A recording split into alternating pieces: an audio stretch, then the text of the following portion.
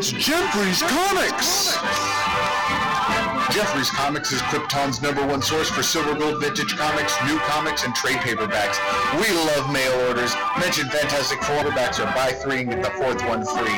Call us at 310-538-3198 or check out our silver gold vintage collection at comicsonebay.com.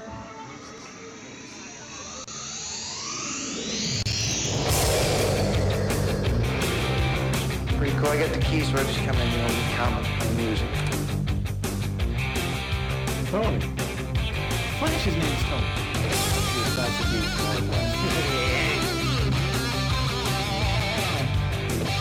Lois could never have Superman's baby. Ah, yes. Incredible Hulk Melon Volley.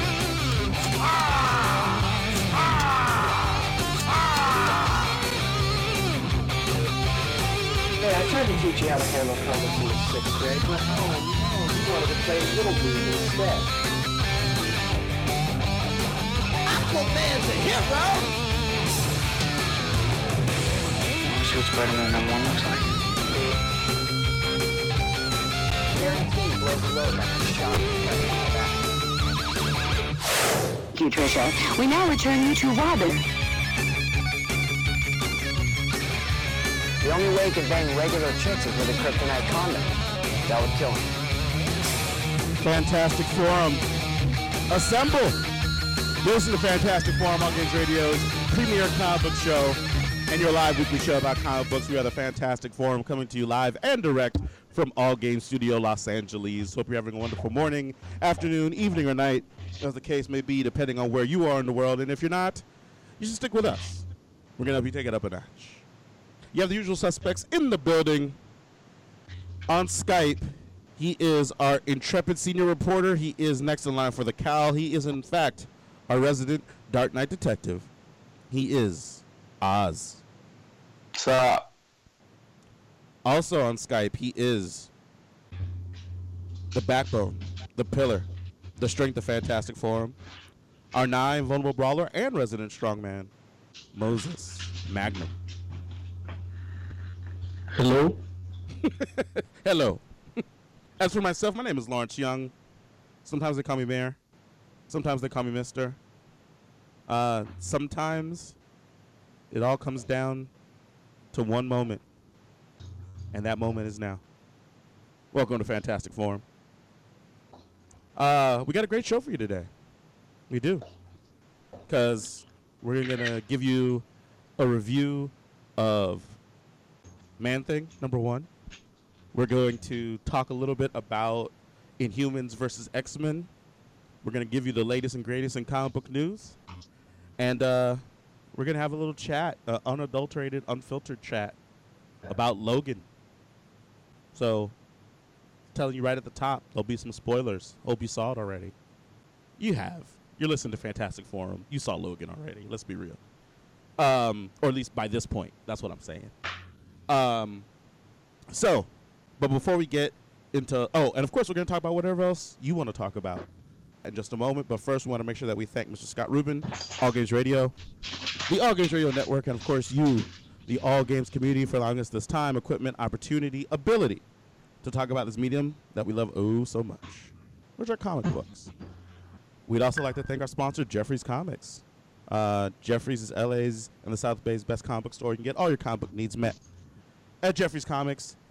Just go ahead and give them a call at 30533198. There it is. They're open now. Tell them the Fantastic Forum says hello. Yeah. So, I'm supposed to tell you how it is to get down Fantastic Forum. That's what it is. All Games chat room, chat.allgames.com, allgames.com/chat. We'll take your comments directly out of the show or out of chat and bring them into the show. That's what we're going to do. Because if we took your comments directly out of the show, you'd be like, I thought I put that in there, but they might have just said that. I guess that'd be Tiger Claw. He does that, right? Like, we'll say something. Well, no, that's not true either. That's not true. Never mind. Anyway. But yeah. So we'll do it like for Tiger Claw. It says, "What's up, Fantastic Forum?" Any of you seen Kong Skull Island? Kong was no match for Wolverine. I don't know what that means. I thought it was Wolverine. Didn't it best Wolverine? Yeah, I think Wolverine was number 2. maybe Wolverine was no match for Kong is what he was trying to say. Which that makes sense because Wolverine is supposed to be a short Canadian dude and King Kong is a giant gorilla. And yeah, I mean, I would think Wolverine would have a tough time with Kong. It was interesting to see Loki and Fury team up, take on Goliath. Wait, say that again? It was Loki and Fury teaming up to take on God. Logan and Fury teaming up to fight Gorilla Grodd? Loki. Oh, Loki. Oh, I thought you said Logan, and I was just like, I don't understand. Like, is he in that movie? But yeah, I got you. They even had Captain Marvel in it, but she didn't do much. Really? Yeah. Word. Oh, I should also mention you can call us on Skype. Fantastic Forum on Skype. Feel free. And you would be, right now, the 4th member of Fantastic Forum. So feel free to do that. Get in where you fit in. How'd you like that movie, Oz? It was fine. It wasn't great. I enjoyed it. Which one did you like more, Logan or Kong? Logan. That's fair. That's fair. Did you get to see it, Moses? Logan or Kong? No, Kong. No, I haven't seen it. Yeah, I haven't seen it either. I'll catch it eventually. You know what I want to see is Shin Godzilla. Shin Godzilla? Yeah. What's that? It's the Japanese Godzilla movie that came out last year. Oh. But it's made by the guy that did Evangelion. Ooh. Wait, the anime or like live action joint? I think the anime. Oh, okay. Cool. Yeah. Yeah. That's awesome. Yeah, my brother was telling me all about it because he went on a trip for work to Cincinnati, and on the plane they played Shin Godzilla, so he was happy because he's a big Japanophile. They played it on a plane? Yeah. That's interesting. I think because nowadays they have like on-demand stuff, so you could just rent shit while you're on it. Oh, You know what I mean? gotcha. That makes more sense. So he was happy because, you know, he loves everything Japanese. Yeah. I mean, Except for food. oh, really? Yeah. That's- Like he bought his specific Toyota Uh-huh. because it's made in Japan as opposed to like Mexico or Puerto Rico. Mm-hmm. And it's the exact engine that they used in the first Toyota that they made back in like 1930. Huh. Okay. Back before they were building good stuff? I guess. Wasn't Japanese stuff crap back then? I don't know. Nah. I mean, even Back to the Future, the dude's like, oh, well, no wonder this does not work, and it's made in Japan. Yeah, but That's just they were racist. That's just whack. Yeah. That's like say making freedom fries or something, you know? It's like that was not that long after they had just let them out of the internment camp. So Right.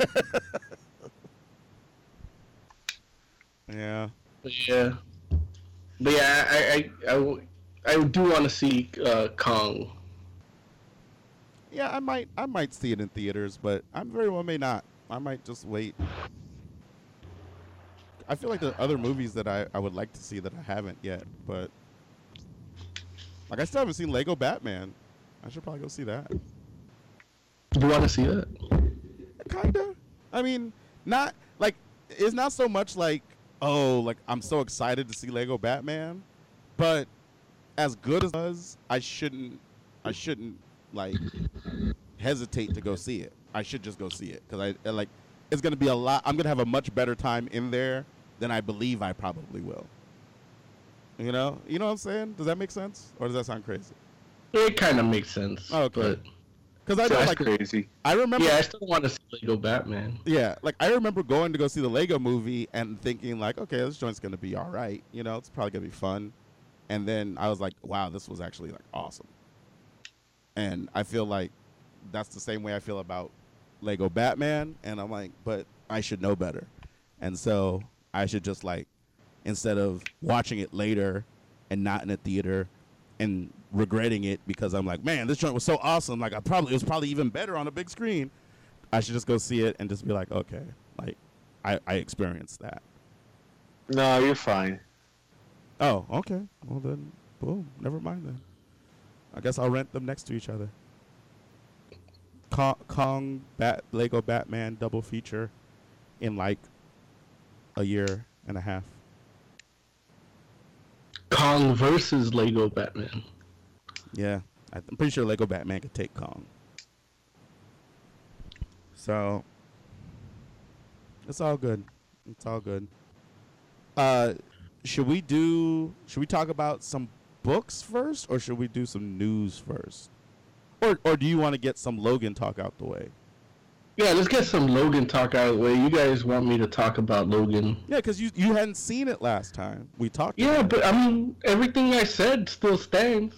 I mean, except for now the that I've fact, seen it. but it's not whatchamacallit now, right? It's not, I don't know, man. Richter was in it. it's not Messiah Complex.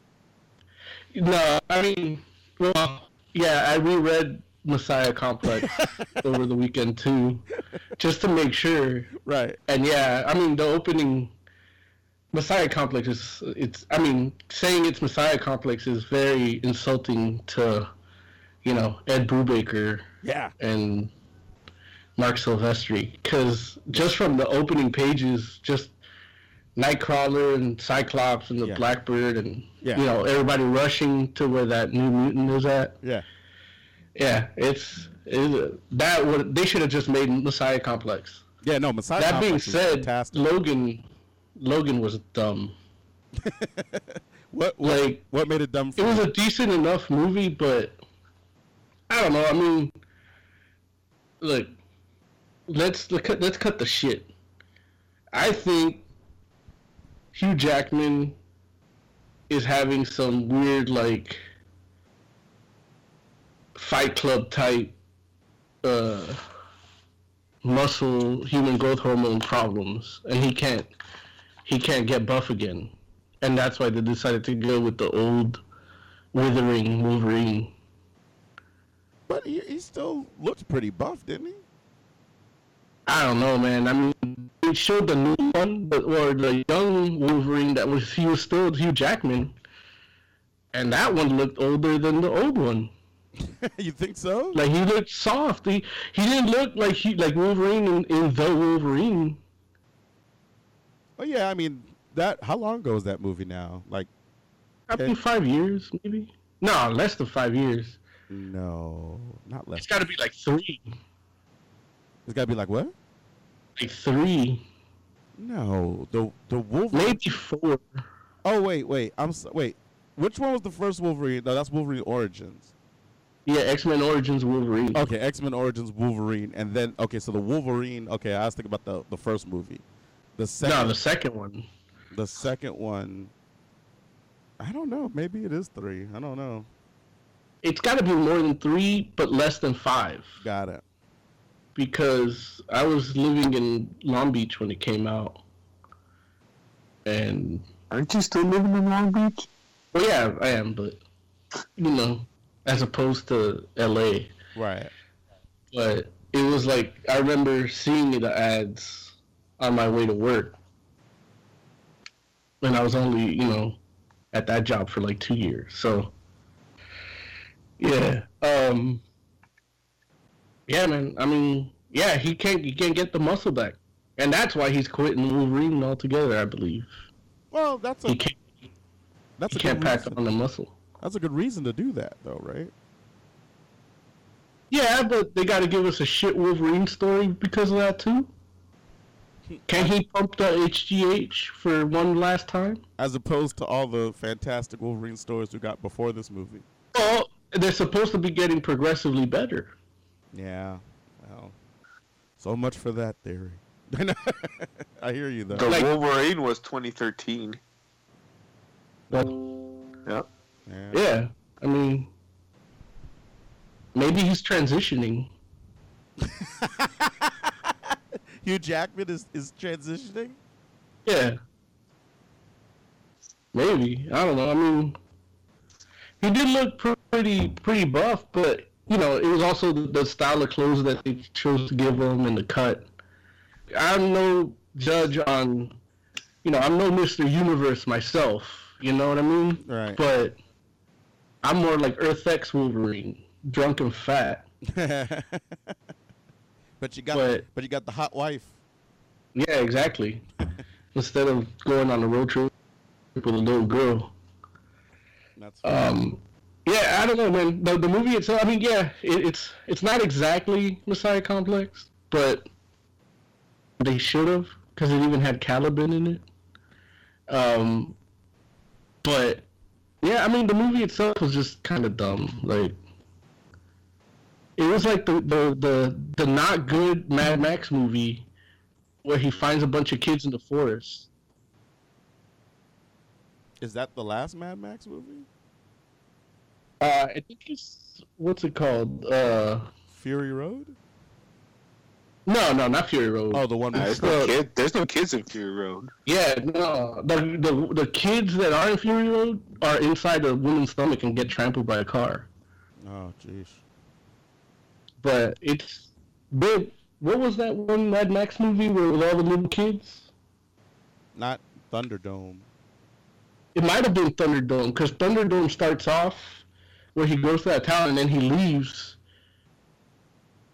and then finds a bunch of little kids. Well, all that to say that was one of the crappy movies with Mad Max. Got it. And it was exactly Logan was that too, like.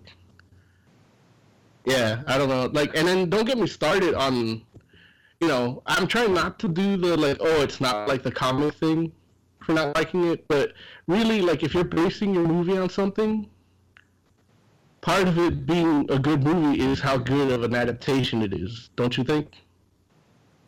I could say that. Like, I could... Like, that's the point. Like, it can never be a 10 out of 10 if it doesn't get that right. Like, to me, it's a 3-point takeaway if it's not like that. So it's a 7 at its best. But maybe I'm the crazy one. I don't know. Well, I mean, I think that there's something to be said about, like, you can draw inspiration from something and not actually be an adaptation of it. You know what I mean?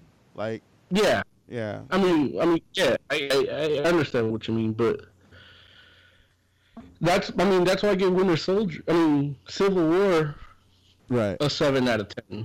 Okay. You know? I hear you.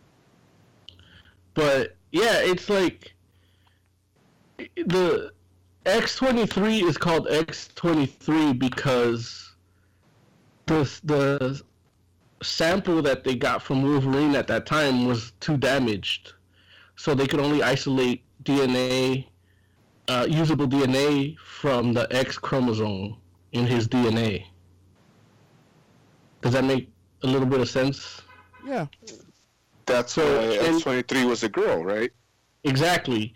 And it's 23 because she was the 23rd attempt and the first and only attempt to actually be successful. So that alone's like, okay. So then they show this little girl's paperwork and it says X-23-23. And I'm like, what the fuck does that mean? You know? And then they show young Hugh Jackman as the forever in Berserker Rage Wolverine. Which any incarnation of Wolverine in the comics could take that one crazy Wolverine. That's true. And he's X-24. Right. So it's like, he's not a woman. Like, if anything, that should have been like an adult woman that could beat his ass. That would have been kind of cool. But, you know. But that's just the stupid part of the movie. Like, I guess I'm I'm being nitpicky or a cyberbully or something. No, man, that's like there's a lot of things wrong with that movie. Yeah, and then so that was that, and then the little kids going to Canada, like that was weird. Like they never do tell us like exactly what's in Canada. I mean, right? I guess they kind of allude to the fact that it's outside the jurisdiction of the company that is trying to get them. What the company doing is legal in the U.S. and Mexico, but not Canada. So they can kind of be protected, but there's no. It doesn't seem like there's a guarantee that they can be protected. Because Wolverine couldn't protect them almost. Yeah. It just seems though like you can run them down before they reach, or before they get too far into the country. Like right. If you go to North Dakota, if you're gonna run like a whole underground ring of like women to be like birthers to your murder clones, it would seem that you wouldn't have much issue with crossing the Canadian border and maybe like killing one Mountie or something that's like trying to guard the border to like get these kids before they get someplace like fortified. But I don't know, maybe that's crazy talk. They're like, we don't want to start an international incident. We're reputable. Emily just looked it up. That movie with all the kids and Mad Max was Beyond the Thunderdome. Okay, yeah. That's one with Grace Jones in it. What's up? That has Grace Jones in it, right? Yeah. Which it wasn't like a terrible movie, but it wasn't the best Mad Max movie. Right. Even before Fury Road. Right. But, Wolverine being that is kind of dumb. But, yeah, and, Larry, they did want to kill the kid. You just don't speak Spanish. Last week you said that they were just trying to capture her. But when they spoke in Spanish, it was like faulty Google Translate Spanish, but still, in Spanish they said kill her. Okay, but they don't try to kill her. No, they're just not good at it. But they literally... Yeah, originally, like the first half, they're not trying to kill her because they're trying to find out where the other guys are. Well, right off the bat, they say kill her, dead or alive, we gotta get her. So... Yeah, but all they do is try to capture her. Like, they try to capture all of them. Well, they're not good at killing her. But I'm saying they're, like, literally not trying. Like, maybe they said it, but their actions don't show they tried to kill her. They literally walk up with handcuffs. Like, even in the end, when they're in the forest, they're running up to the kids and holding them down and trying to put them in cuffs. Well, no, the first thing they do is they shoot at her, and the dude's like, she heals. What the fuck are you wasting ammo for? Right. So you gotta capture her and then find a way to kill her later. I don't think that helps your point. And the whole adamantium bullet thing is stupid, too. Yeah. It's like, I feel like the adamantium bullet is something that I can let go of. Like, I can get past it, but it isn't, it doesn't make sense. You can't. Yeah. I'm talking about me. Like, you get past it because of it's Fox's Wolverine. Yeah. But the thing is, it's a leftover from the very first movie, which was the one we're trying to forget. Yeah. I mean, well, I don't know. I think I've tried to forget all of them except for maybe First Class. And even, I'm still trying to forget like a quarter of First Class. I'm doing a good job at that. I have a lot of high feelings towards First Class because I don't remember the bad parts. Also, why is Wolverine sick? Adamantium poisoning. But that doesn't happen to Wolverine. It's happened in the comics once. Twice. But what was the case? Was he depowered? I think he was. I think his healing factor. Yeah. He's not depowered. It doesn't heal as fast as before. Right. Which it doesn't make sense. No, I mean, not to Wolverine. Like, not if you know Wolverine. No, I agree with you. It's like, I don't think anybody that made these movies knows Wolverine. oh, clearly not. They saw X-23, and yeah, they can, oh, let's use X-23. Here's a comic. Maybe you should look up how she came to be. No, it's okay. We got it. Yeah, it's his daughter. Probably, that's all we need to know. Yeah, and it's stupid. Yeah. Professor X with Alzheimer's, like, Yeah. anything, Alzheimer's, Parkinson's. I'm a big advocate for people knowing about it and trying to force our government to find a cure for that, because they can, Uh-huh. or at least some suitable treatment. But yeah, it was kind of cool, but it wasn't necessary. Like, I mean, we didn't need Professor X in this movie at all. right. And I like I like that they kind of tried to link it to like how he the power he had in like the original movie, where he was like making everybody freeze in place, and so it was kind of like a messed up version of that. Like, I like that as a concept. I've never liked the concept of him freezing everybody in place, because I'm like, I don't feel like that's not how his powers really work. But I mean, I guess technically he maybe could do that, but why would he? Like, it doesn't make sense.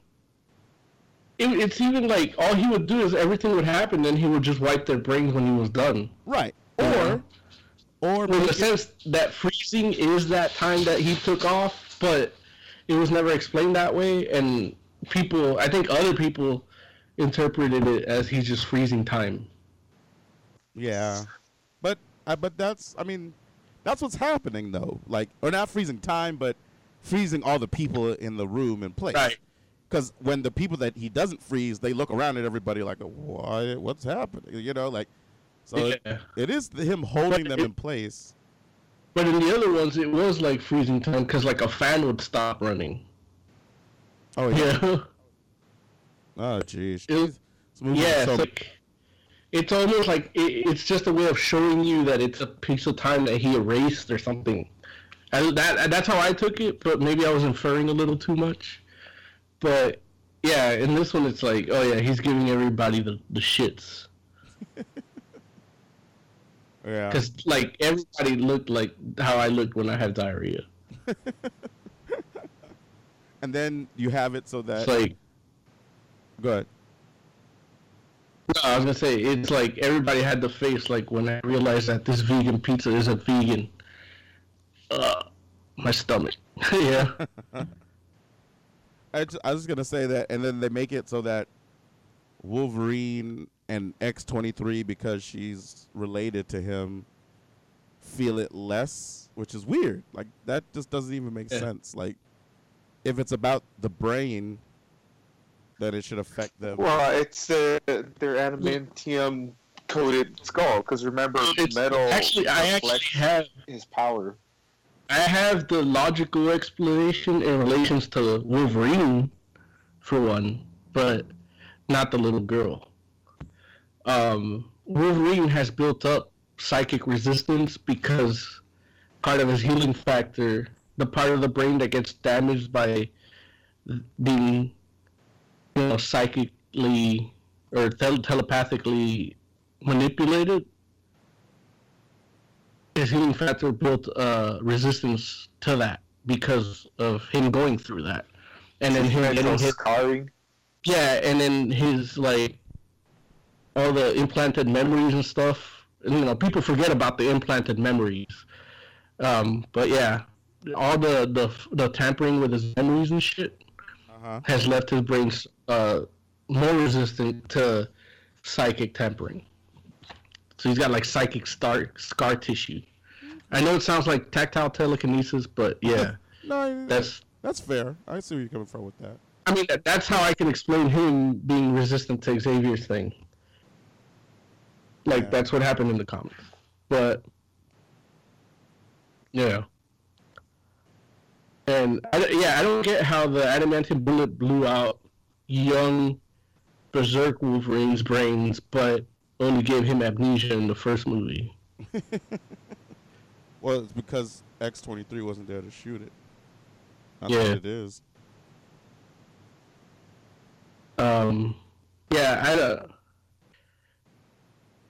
Yeah, they should literally. I wish they could just brought the Scarlet Witch in this movie, so she could just be like, "No more Brian Singer X-Men movies," you know? And then boom, done. I'll take it. Legion, on the other hand, is amazing. I still haven't watched any more of it. Yeah, they're a little tricky getting into because of he doesn't know that he has powers. Like, he's been told his whole life he's sick, and he's just crazy. And then now it's really getting there, and it doesn't feel like Legion, but it feels like a better, darker X-Men story that I wish I would have gotten in the comics. So he still doesn't know, because I thought they told him like in this. So they told him, and they're working towards it. But like the first 3 episodes are that. I'm a little behind, but I actually heard from somebody that the most recent episode redeems the whole series and makes you it's like the payoff for putting up with the first few episodes where it's like I didn't feel they were slow. Granted, I'm in an altered state when I watch them, so but I did have a lot of complaints from people at the shop where it's like, well, yeah, the show is a little slow, which is how FX, what they do is give people creative control. So if you want to tell a story where everything the whole first season takes place within 10 minutes, like, do it, if it's for the betterment of the story. And they'll do a thing where they're like, even though the numbers aren't that great for the first season, they'll renew it for a second one. Or, they do things with other people where they give them like a 90 episode deal right off the bat. Man. So it's like you have 90 episodes to make this a hit, so you get to your 100 and then you syndicate it, So they did that with Charlie Sheen. Like his contract had 90 episodes. He had a 90 episode deal. I watched every one of those goddamn episodes too. Really? The anger management? Yeah, I felt like after a while, I just felt like I had to. Look, after a while, they felt like they just had to put him out. I don't think it even got to the 90th episode, but he got paid for 90 episodes. I just like watching that Indian girl they had on there. Yeah. She's the girl from R.J. Berger, too. I don't know what that is. Oh, you know what it is. Yeah. The Good Show with the kid with the large penis. No, you don't, Larry, you don't explain it to him. Let me explain. No, I'm not taking another new show from you. I damn near cut myself. Yeah. On the Magicians. I had to watch Powerless to take me off the ledge. Magicians was great though, right? Oh my god. They make you laugh. You didn't explain it. And then they make you want to kill yourself. Well, hey. You better laugh more and try to kill yourself less. Like, there's one episode where homegirl, like, they get kidnapped, and the dude's like, well, if you marry me, I'll let you go. And she's like, fuck you. And then 10 minutes later, she's fucking him. And then 10 minutes after that, hey, we're going to war, because fuck your people. And that's all, like, one episode. And that's just one of the characters in it. Spoilers. There got shit in the... Oh, my God. Yeah. The Hard Times of R.J. Berger is like the Wonder Years, but with the super bad feel. No, not going to watch it. Oh, you'll love it. No, I already got my Harry Potter Narnia. But then in the RJ Burger, whenever they do like a flashback to what happened, they have like one of the cool directors from Liquid Television to animate it. What's it called? Just RJ Burger? The Hard Time of RJ. It's a great show. I told you all to watch it when it came on. Yeah, but you didn't know how to explain it. You didn't tell me. This is the first I'm hearing of it. No, you were there. It might have been when Oz quit the show for a little bit. Because he had to work. It's that old? Yeah, it's like 2009 or something. Oh, I'm not gonna go watch 2009. You should watch it. But yeah, all in all, back to Logan. You know, you could watch it. You could believe the hype that it's 92% fresh on Rotten Tomatoes. And yeah, I mean, the random person will like it, but I couldn't like it. Yeah. Yeah, it's great if you don't read comics. Yeah. Yeah. And if you're like, that's the thing. What I realize is that the standard for these movies is like the Wolverine, because that was like the good one. Yeah. Sorry. And you know, as far as Wolverine doing what he does best, like that's it. You know, even though he didn't kill anybody. No.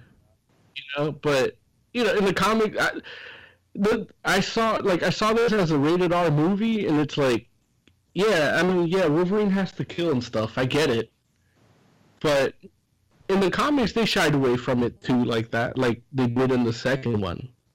So for me, like the second one felt more like the comics than the third one. Yeah, I mean, that's probably true. The closest you get to the comics is probably the Wolverine. But it just, you know, I just feel like all these movies don't quite do anything right. And it's sad to say, because there was probably a world where I would have really enjoyed, well, maybe not really enjoyed, but enjoyed the Wolverine movie a lot more. But that's a world before Marvel Studios, I think. Like, after Marvel Studios, it's kind of like, nope, like, we can use the source material, and it can be good. Yeah, that's why Legion is my hope. Because as un-Legion-y as it is, it's still Marvel Television doing it. And they're going to sneak their way into getting fucking X-Men back, I think. I mean, at some point, it's probably just not going to be worth Fox's time to keep holding on to it. But I don't know if that seems to me like it'll be something that happens It's later. like they were bragging about the numbers for Wolverine, for Logan. Yeah. And it's like, those numbers, like, didn't, like, Guardians do more than that? Yeah, but Yeah, they give it the asterisk of being a rated R movie. and also I think the time that it releases too, right? Yeah, Because we're not in the blockbuster time yet. right. So, you know, it does its thing. But So did it do better than Man of Steel? Because not Man of Steel, the Dawn of Justice, because didn't it come out the same weekend but last year? But it wasn't rated R. I'm sure it didn't do better than Dawn of Justice, no. Because Dawn of Justice is still Batman and Superman together, so. No, I get it, but you know, I'm just now starting to get it from people where it's like, yeah, that, you know, in hindsight, that wasn't a good movie. I'm like, bitch, I've been telling you it wasn't a good movie. This is a great movie. Oh, boo, Oz. Boo. Oz is the Larry of DC. No, he's not. He's not. He's something else. He's like, look, trust me. I know when Marvel does bad things. Ugh. I tell you, but yeah. So I don't know, man. Logan, it's like, it's unfortunate because as an X-Men fan, I've really been waiting for them to knock an X-Men movie out the park for a while, and you know, they seem intent on moving away from all the things that really make X-Men X-Men. But you know, maybe this Gifted TV show might have some potential to it. Who knows? Well, I'm telling you, man, Legion. I mean, I'll definitely go back to Legion and see. They literally, look. I know the notion of, Legion's sister being kidnapped by the government that's trying to control Legion doesn't sound good to you, but they're literally like torturing this girl, and he's feeling it because he's reaching out to her psychically to try to find her. So, but it's taken him a long time. So every time he's like reaching out to like feel her psychic energy, he's watching them torture her. By the way, real quick, Logan is about half of what Dawn of Justice did. Yeah. Alright. So I shouldn't be like all fucking, I made this much money. Like, I want to be bragging about the numbers. Yeah, I mean, talking weekend for weekend, Logan opened at 88, Dawn of Justice at 166, so it's almost exactly half. I don't think it's fair to compare the two. I think it is fair. I mean, it's literally the two most iconic superheroes in the history of the world. Yeah, but Wolverine is primed for people to like flock to this. I don't know what that means. What does that mean? Well, it's everybody that is shitting out kids right now. Watch the '90s cartoon. So what? So that means that's a whole family worth of tickets. Well, not necessarily. It's rated R. People don't care. Come on. Yeah. If there's not two people boning, people don't care. Yeah. If it's R for violence, they're all for it. I don't know. Maybe. Like in this day, even if they're fucking, they're just happy it's a man and a woman fucking. I don't know. I feel like there's a whole section of Middle America that's not taking their children to go see a rated R movie. Look, Middle America is the people that are taking their kids to see. As a person living in Middle America, they're just trying to get the kids out the house. Yeah. Not only that, but the kids already deal with violence in every day. Like they teach their kids how to use guns. They teach their kids how to gut animals. Like it's not blood and fighting and shit. Isn't what they're worried about in movies. They're worried about, liberal Hollywood putting in their agenda. That's what they don't like. Okay, hey. This one dude, like literally, there was a wolf outside his house. He shot at it, missed, and he said he felt bad because he wanted his kid to see something die. Yeah, what a fucking asshole. That wasn't even a joke. That's literally what he said. Yeah, no, it sounds, I've heard a Middle America comedian talk about that because of his, he tried to kill a possum on the street. All I know is that you could probably take half the dudes that have a tattoo and probably half of those dudes have a Batman and or a Superman tattoo on them. But nobody, I mean, you got to go real deep to find the dude with the Wolverine tattoo.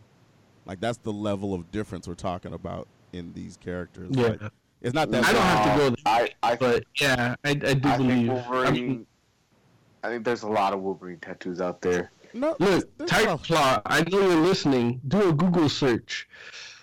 Superman tattoo, Batman tattoo, and Wolverine tattoo, and see what are the first 5 that come up.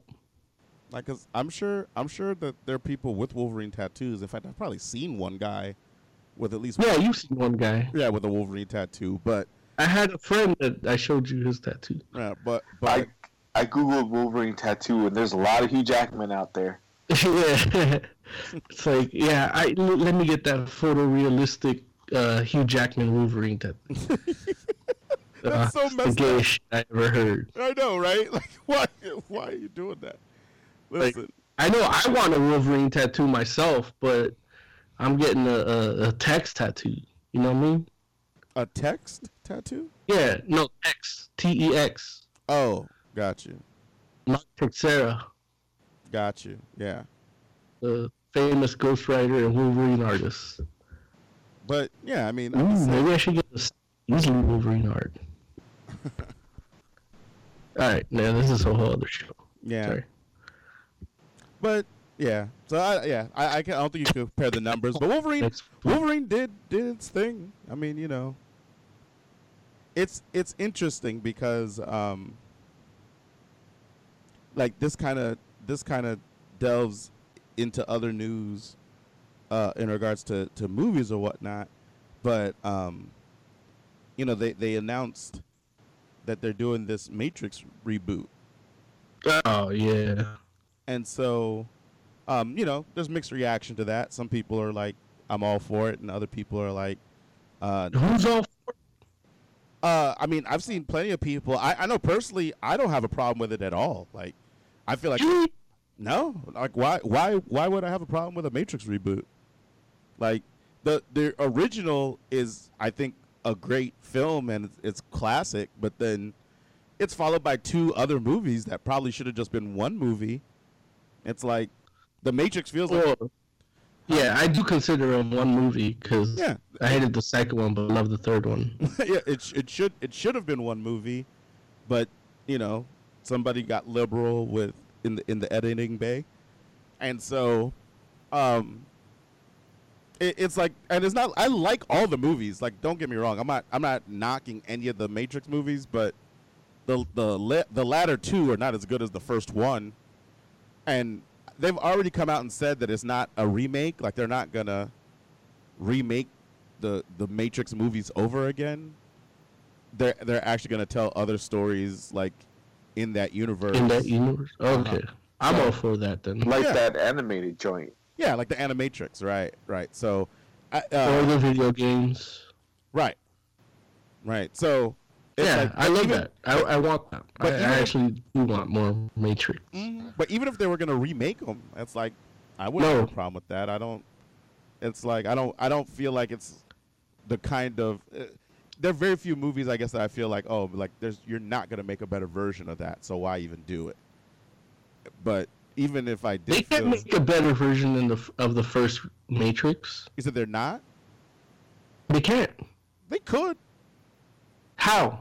I don't know. What would you do, Larry, to make it better? You seem to. I don't know. You're clamoring for this reimagining. I'm not clamoring for it. I'm just saying I don't have a problem with somebody trying it. I don't feel like there's no, like, I don't feel like a better version of the first Matrix movie is unattainable.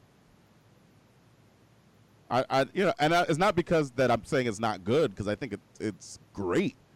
It is a really good movie, but you know, who knows? Like, I could totally see somebody making a different version of that same story, and that version be equal to the original.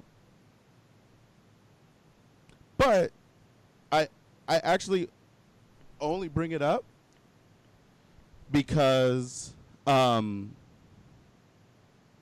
know, like we were talking about the Wolverine movie, and you know, this is obviously like Hugh Jackman reprising this role for the whatever time, 6th, 7th time, I don't know.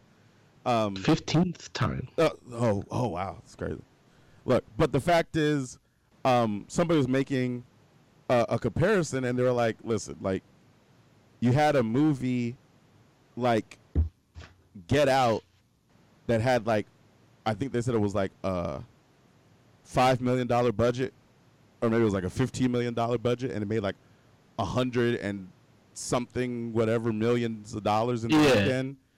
And you know, meanwhile, Warner Brothers is trying to do a Matrix reboot, and they're like, dude, just spend that money on new ideas.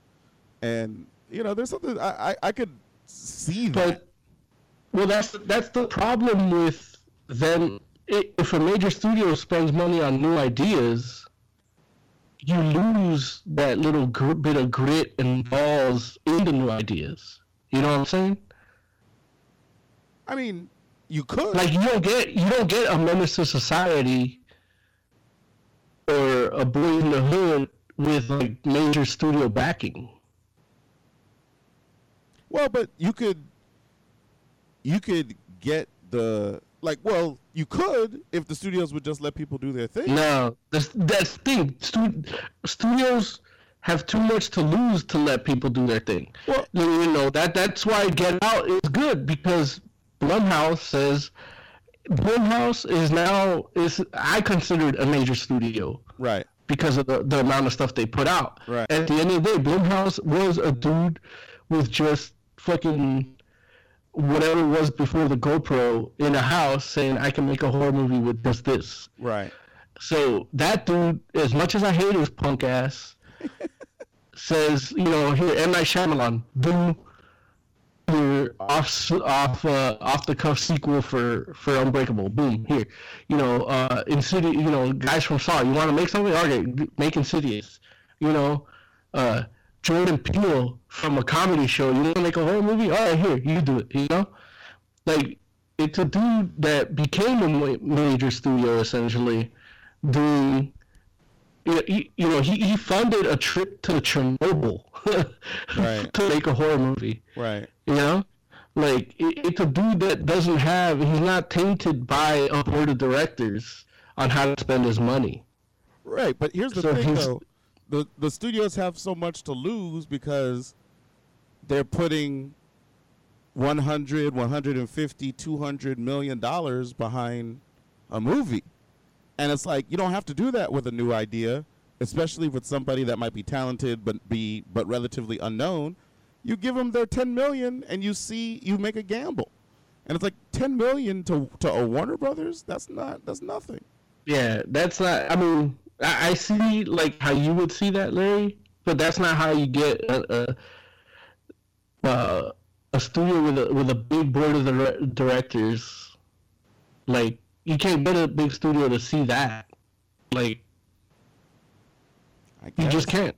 There's too many people with their hand in the pot. Yeah. Hey, I mean, and you know, you look at, you know, a movie like, what was it? The Kevin Smith cop movie. Like that. Okay. The one with Bruce Willis. Oh. Cop Out? Yeah. Like, you see that. They got a guy with, you know, that could do a fresh take on a major movie. And then all of a sudden, they're like, okay, we can't fuck with this. We can't do, you know, like, then a bunch of people start putting input. People that you're like, I don't know you. Oh, yeah, but I invested this much in this, you know. Right. And now they have a say. So you know, being a fan of independent movies of the 90s and early 2000s, like, yeah, let the studios remake that and let Blumhouse make fucking Get Out 2. Let them have that franchise. I'd rather see, you know, the little guys make more money per capita, per film, than Warner Brothers. Like, Warner Brothers was like shitting itself when when they finished all the Harry Potters, and I'd love to see that. You know, on the other side of that, we get shitty fucking Superman movies, but fuck them, you know? Yeah. Yeah. Well. But it's like we'll probably, but you know, there's a better chance of Blumhouse making a fucking awesome Invincible movie now because of that, you know? That'd be awesome. Yeah, it's like the smaller studios are getting a little more leverage because the game has changed a little bit. The studio system isn't, you know, it isn't what it was when Cecil B. DeMille was putting out the fucking flicks, you know? And then in the 90s, it was changing a little more, and now it's really changed. Like, you can release a movie on YouTube and make fucking blockbuster money, you know? That's true. If it's done right. That's true. If it's the right movie, if it's the right people, if it's the right marketing. Yeah. You know, doesn't matter how much money the studio puts in it. Did I mention to you guys that Invincible is ending? Yeah, we talked about it heavily. Okay. Did I mention to you that there's some awesome ass Invincible action figures by McFarlane Toys? No, is that new? Yeah, they came out. I think they just went on sale last week. And they have Invincible, regular, and then they have the bloody variant. Oh, that's awesome. Yeah, they both come with interchangeable hands. That's awesome. Yeah, I want some, even though I haven't read Invincible like that.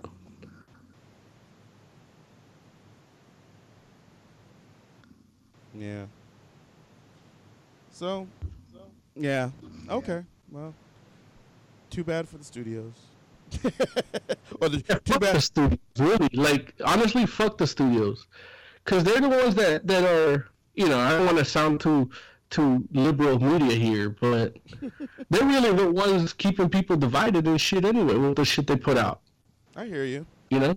So it's like if something like Get Out can make a ton of money and make waves, because that shit had as much buzz. I consider myself on the ground level. I cut people's hair from all walks of life, and different type of criminal records, and they have shit to say about the movies that come out.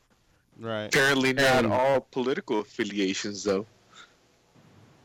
I mean, only by my personal choice. I mean, other people do cut Trump supporters' hairs.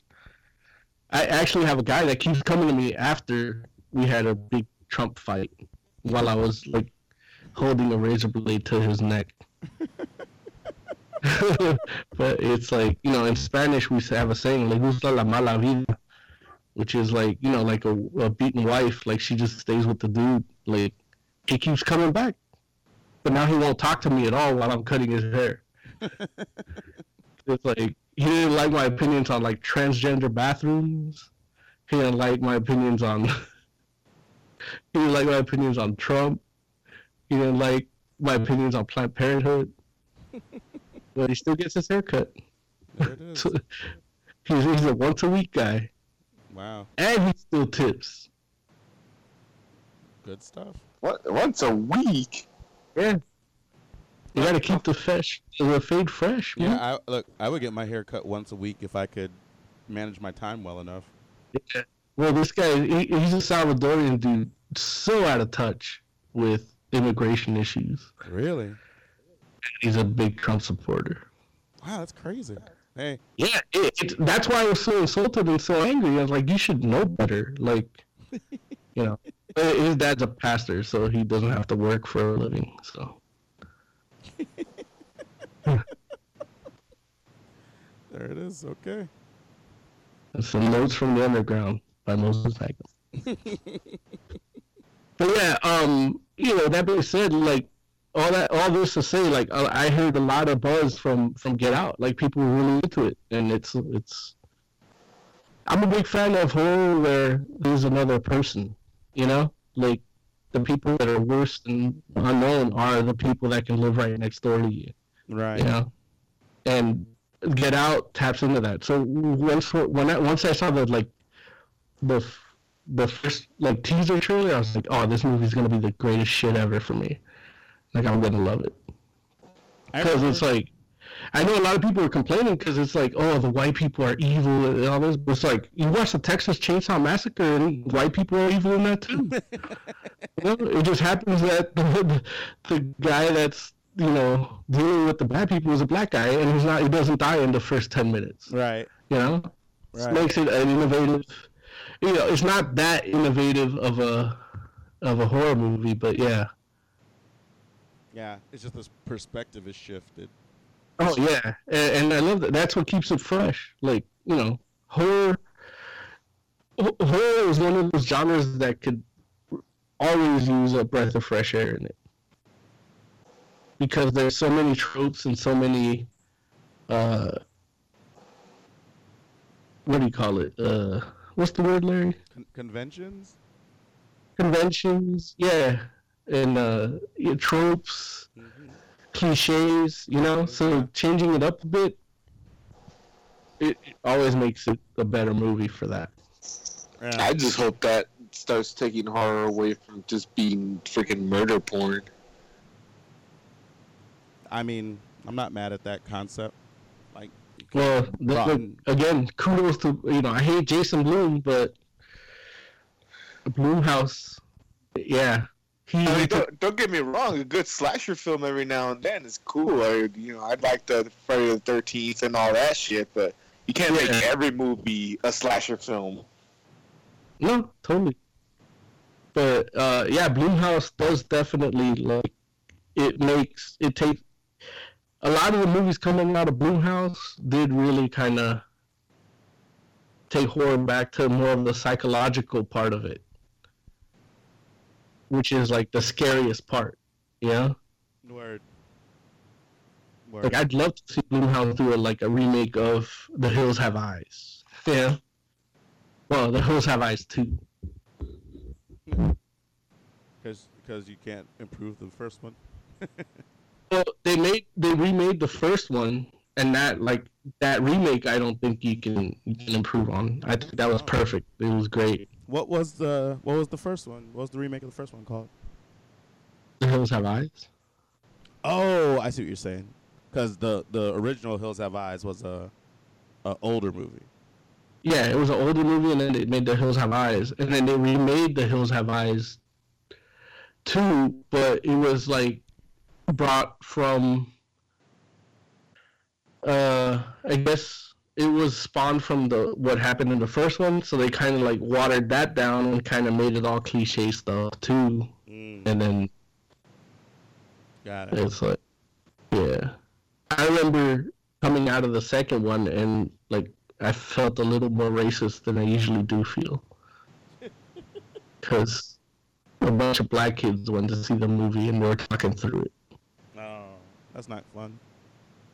Well, it's a testament to the movie, because I've seen other movies with a bunch of black people in the theater, and the quality of the movie was so good that, they shut the fuck up. Yeah.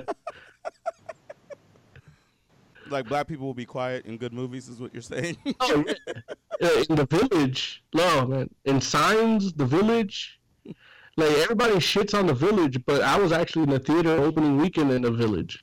And people were still scared of that cosplay motherfucker. Oh yeah, no, the village. Even after they knew that he was a dude in costume. Yeah, no, the Village was a much better movie than people give it credit for. Yeah. So, you folks want to talk about some comics before we do some news? Yeah, just do that. Awesome. Well, I know that I've been reading Inhumans vs. X-Men, which, for those that don't know, was one of the crossover events Marvel was doing. It finished last week. It was 6 issues. Of course, the last issue was a little bit late. Not a lot, but a little bit. And it's exactly what it says. It is pitting the Inhumans as a group versus the X-Men as a group. They were fighting over the fact that the Terrigen Cloud that Black Bolt had released during Infinity was basically permeating throughout the world, and the Terrigen Mist, for some reason, was making mutants sick. And so it kind of became a us or them type scenario for the mutants, and the X-Men were taking it upon themselves to try to, or some of the X-Men, I guess I should say, taking it upon themselves to try to fight for the survival of their species. So are you doing a review on the whole series, or are you just giving us a fan's eye view of what it was? Yeah, I'm kind of doing an overview of it. Like, I'm definitely not reviewing all 6 issues at once by any means. Right. But definitely, yeah, doing like a kind of an overview of my thoughts on it. And cool. I will say, No, I like that. Yeah, that's a good. Yeah, and I will say that Marvel crossovers, generally speaking, have been kind of rough lately. Like, all the concepts are pretty good, but sometimes the execution leaves a little bit to be desired, especially at the end. But I will say, man, I was really satisfied with Inhumans vs. X-Men. Like, it really delivered at the end, which I was shocked by, because I was waiting for it to sputter, and it kind of took it up a notch. And I definitely don't want to actually just flat out tell people how it ended because you might want to go out and read it. It's not without its flaws because it is a lot of characters and a lot of moving parts and all that jazz. But I'll say that is that a tractor or someone's stomach? No, I will say that it's like the characters they do decide to use and the ones that kind of come to the forefront were interesting, and like there were definitely some moments where I was just like this is actually kind of kick ass, and I like how there's even a distinction kind of between the old school and the new school representation of both of those groups. Because obviously, like, you know, if you're a part of the Inhuman royal family or a person that grew up in Adelan, that's a whole different perspective than somebody that just became a Inhuman like a month or a year ago that like maybe is just getting in on the whole concept of being an Inhuman.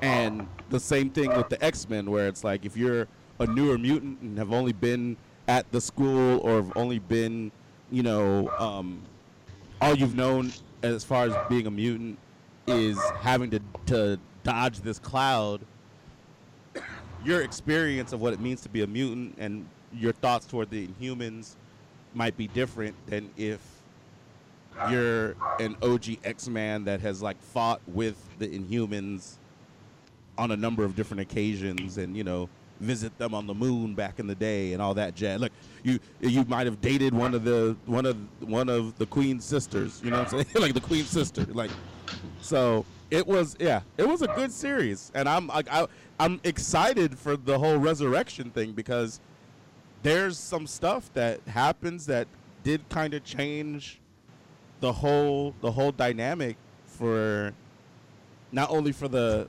X-Men but for the Inhumans. And I didn't think that, you know, I mean, they always say, oh, there's going to be ramifications that are going to rock the entire world of these characters. And, you know, sometimes it's like, okay, yeah, that rocked their world a little bit. Or like, okay, yeah, they'll have to deal with that, but it'll probably be back to the way it was pretty soon. But the stuff that happens at the end of IVX is like, yeah, like that's a decision worth making. Like it's going to be interesting to see what happens next. So I definitely would recommend it, reading Inhumans versus X-Men if you like either of those characters. It's pretty self-contained, so you can pretty much enjoy it, even though I do think that the tie-ins that were, well, I should say the tie-ins that were in the Inhuman series and the tie-ins that were in the main X books are worth checking out. Don't mess with like the Deadpool, or I don't think the Wolverine books had one, but yeah, don't mess with those ones. But if you're talking about like Uncanny Inhumans or All New Inhumans or All New X-Men or Uncanny X-Men, like those are books that are worth picking up the crossover issues for if you want to expand on the story. But if you don't, you can buy those 6 issues. You'll know what's going on, and you'll be pretty much primed and ready for Resurrection, which is going to give us new Inhuman and X-Men books. The end. Based on what you've seen, how excited are you for the Inhumans TV series? I'm actually pretty excited for the Inhumans TV series. Like, I think they're gonna get a lot of things right. Not everything, obviously, but honestly, just the casting of Maximus alone makes me feel like they're dialed into that character and the characters that are surrounding him in a way that it seems very promising. Obviously, it's like you never know until it actually airs, but yeah, like I think like that Maximus, I feel like that dude as Maximus might make the whole show. So, yeah. Yeah, I'm a little. When I saw the Black Bolt costume, I was a little, But I did see Lockjaw in the green screen thing behind him, so it's like, well, if they're putting that much like care into what Lockjaw looks like, right? I can be okay with a Matrixed up like Black Bolt, like no mask, but the trench coat thingy, Right. And I mean, it might be a thing where reading Inhuman comic books, I've gotten used to the idea that Black Bolt isn't always in a classic kind of outfit, and that's something that they've been doing for a while now. Where yeah, that's part of my fault, because I only read Inhumans back in Paul Jenkins' time. Yeah, that's a great series. And before that, right. The only thing I read after that was probably like Earth X with Black Bolt with no face at all. Like, he had more of the Darkhawk look. Right, right. Yeah, so, and I love that. I love, like, he can't speak, so you can't see any expression in his face. Right. But that's just me, Yeah, no. But seeing him not being able to speak and actually have expression in his face might be something cool for TV. Yeah. Mm-hmm. And yeah, it'll be nice if he does rock the mask, the full mask, every so often. Yeah. Or at least the tuning fork.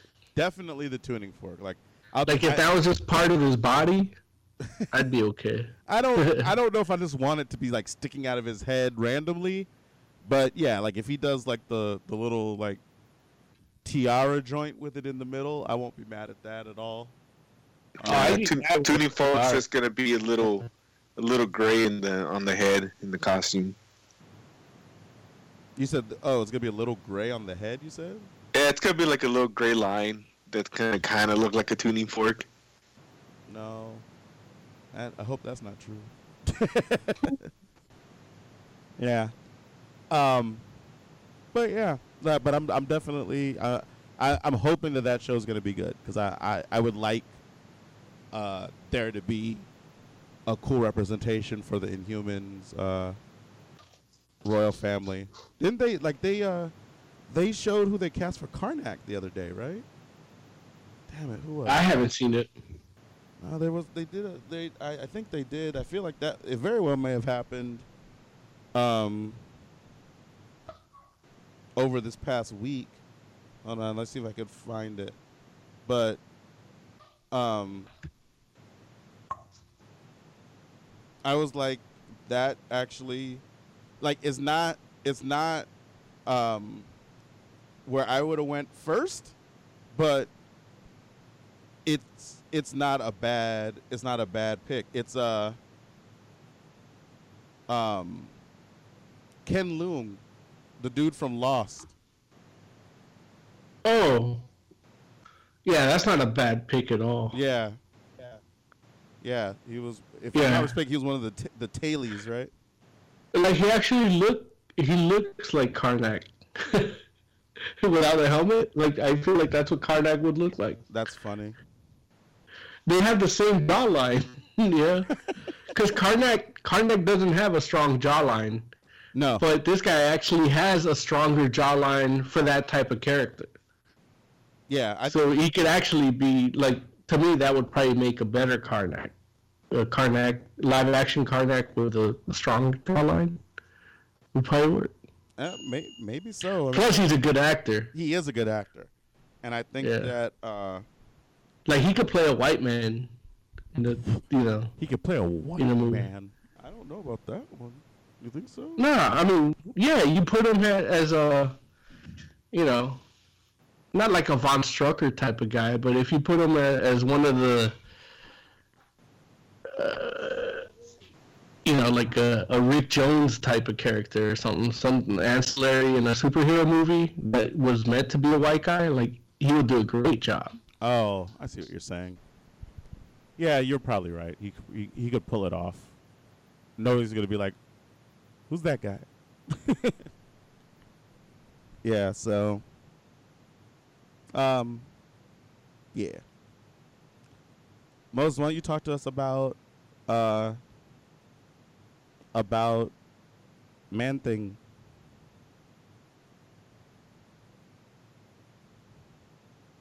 Uh-oh. You still there? Is he gone? Oh, maybe so. Hold on. That's wild. Like, yeah, I guess he'll be back in a second. The timing was impeccable. Do you think Black Bolt's not gonna talk? I feel like they're gonna figure out a convention so that he can talk periodically. So, like, Is there a telepath on the team? I mean, there's not an outright telepath in the Inhuman royal family, but you know, when you're talking about Inhumans, I mean, Terrigenesis makes anything like what any power like one exposure away, you know. But I think Okay, so they'll probably have a telepath that'll translate like Raj and Big Bang. Well, here's the thing. That's hilarious. Here's the thing. I mean, Medusa and he have a psychic rapport, you know? Like, that's why she speaks for him. And so I would not be surprised if they have, like, some kind of thing where either maybe they go into her head so that you could see them having the conversations, or you know, maybe they come up with some kind of place or something where he can, you know, like maybe he can speak but only in there, you know, something like that. I wouldn't be surprised if something like that, or even if maybe they just go directly into his head, and you know, maybe he'll just talk to the audience sometimes, into the camera of life. But you don't get that actor and not have him say something. Yeah, well, I wouldn't be surprised. But look, if they don't have him speak, that would be amazing. Like, like if you just don't ever hear him talk, and so, well, or you know what?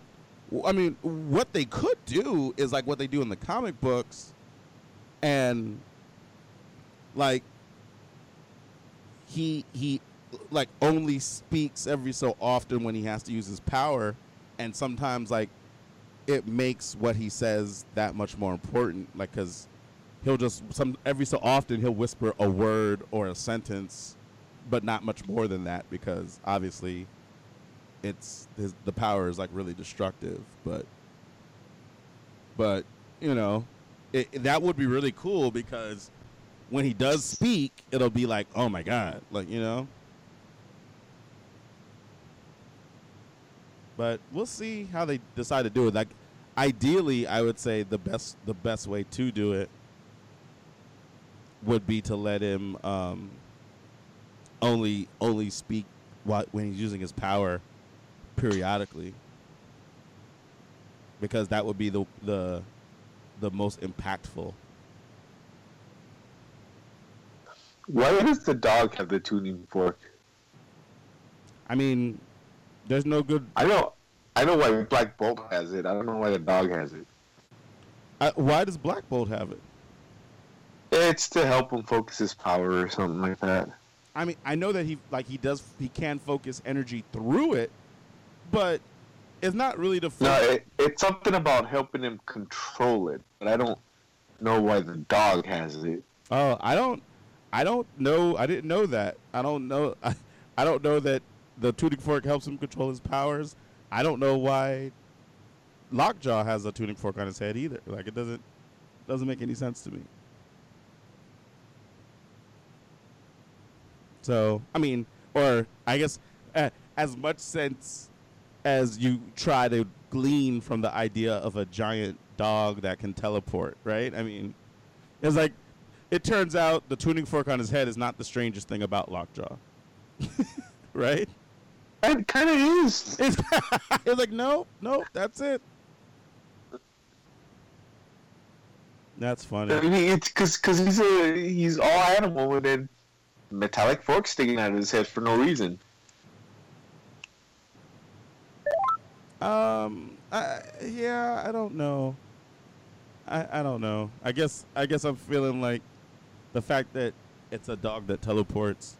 Because I don't even know why Lockjaw has that power. Like, I don't know if he used to be a person that turned into a dog coming out of Terrigenesis, or if. But would Terrigenesis make him huge too? I mean, it could. Like, Terrigenesis is really unpredictable. It can basically turn into anything. Why does Lockjaw have a tuning fork? Well, that's a Kirbyism. There you go. That's why. Like, Lockjaw, basically, if you now it might be a little different with Inhumans versus X-Men, but if you look at old school Jack Kirby Inhumans comic, basically what happened was the Kree experimented on early Neanderthal man. Yeah, that's true. And it created different because if you watch Ancient Aliens, Kirbyism makes a lot of sense. Because it's basically they experimented on the different branches like Homo sapien, Homo erectus, all that shit. Right. And you get the Deviants, you get the Inhumans, and you get the Eternals, and then you get just regular ass evolved humans, like from the Adam and Eve point, and they have the Terrigenesis gene built into them. That's why, Spider-Man getting bitten by the radioactive spider. If somebody else, well, I still got bitten too, but if somebody else were to get bitten by it, that same spider, it wouldn't react the same way. They wouldn't get powers. You know what I mean? That spider bite was the catalyst of the back in his genetic code getting his way back ancestors Terrigenesis side. You know what I mean? Yeah. Right, but the tuning fork. Well, and that's what I'm saying. So when it came to Inhumans, Lockjaw and Black Bolt had some sort of link back in the day. Like, it's not like he spoke through him, but he's one person that could kind of, like when you have your main dog that gets you, like that's how he is. So the way to show that artistically was the tuning fork. Like after so long, the dog, your pet start to look your owner's. No, it's just they had the similar effect by Lockjaw can technically hear him when he speaks without having his brain blown out. And the tuning fork lets you know that he can do that because it kind of like the tuning fork picks up that frequency, not his ears. You know what I mean? That's fair. Like all things I didn't know. Yeah, I mean, look, it's all in the liner notes. Well, look, I'm talking like it's an amazing album from the 70s, but the back notes or indexes of Earth X will tell you that. Word. I'm looking in the chat. I see Hex says, so Black Bolt's like a super silent Bob without the fat? Yes. And without the insight. Oh, that's not true. I mean, he doesn't like talk and change somebody's life. He just ends it. It's because he would kill them, right? That's what I'm saying. Like, it's not like he doesn't say anything. Like Joe, when Joe stays quiet and then he says something, what he says is usually pertinent to what you're saying and gives you some insight. Right. Unless he's drunk. Yeah. That's a whole other show. So we're not doing interventions here. But yeah, it's Black Bolt doesn't do that. Like, he doesn't wait to speak. He just can't speak because you can't hear it. if you do, you die. Basically, yeah. I guess I would say like he has the insight, but he can't give it to you. Yeah. Because it would kill you. So yeah. Yeah. You know the other awesome thing about Karnak, and which I'm hoping they'll feature in that show too, is, you know, Karnak didn't go through Terrigenesis. And No. yeah, like he I don't remember if it's his, I'm pretty sure it was his parents didn't like chose for him not to go through it. And so like his ability to see the weakness in all things is a honed skill. So yeah, I'm like I just want them to like mention that. Like it doesn't have to be like a big plot point, but just the fact that they would, you know, acknowledge that is the case would be awesome, because Karnak kicks butt for that.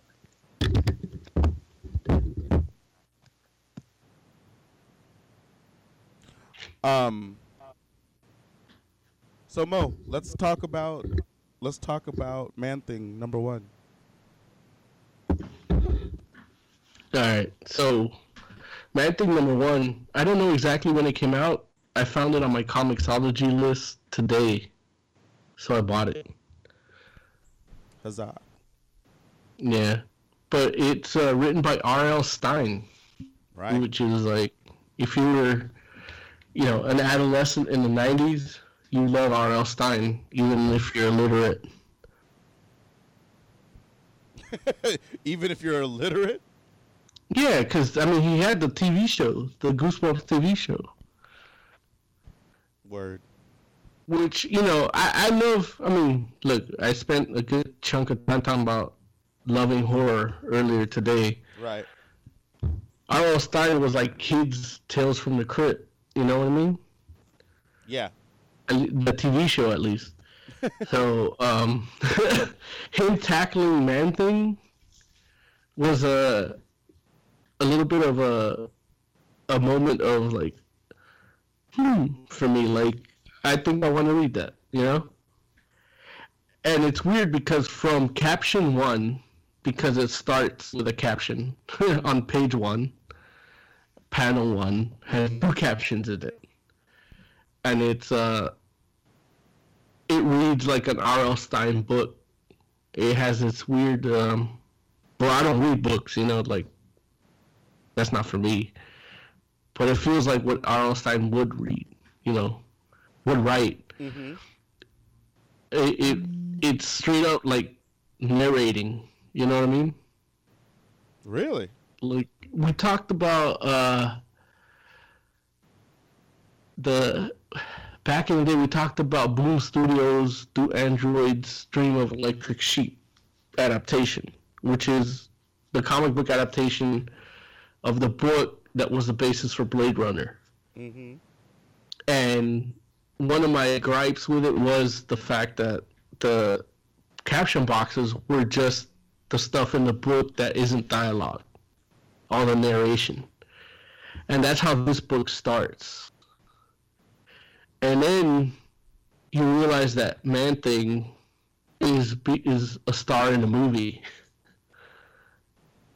And it's like, what the fuck, you know? And then he gets called in, and some douchebag studio exec tells him that he doesn't test well with, whatchamacallit, the test audiences.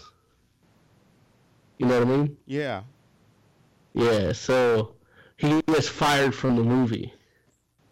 But then it's like, wait a minute, how the fuck is, you know, being a fan of Man-Thing, it's like, how the fuck is Man-Thing having a conversation with a studio exec? Right. You know?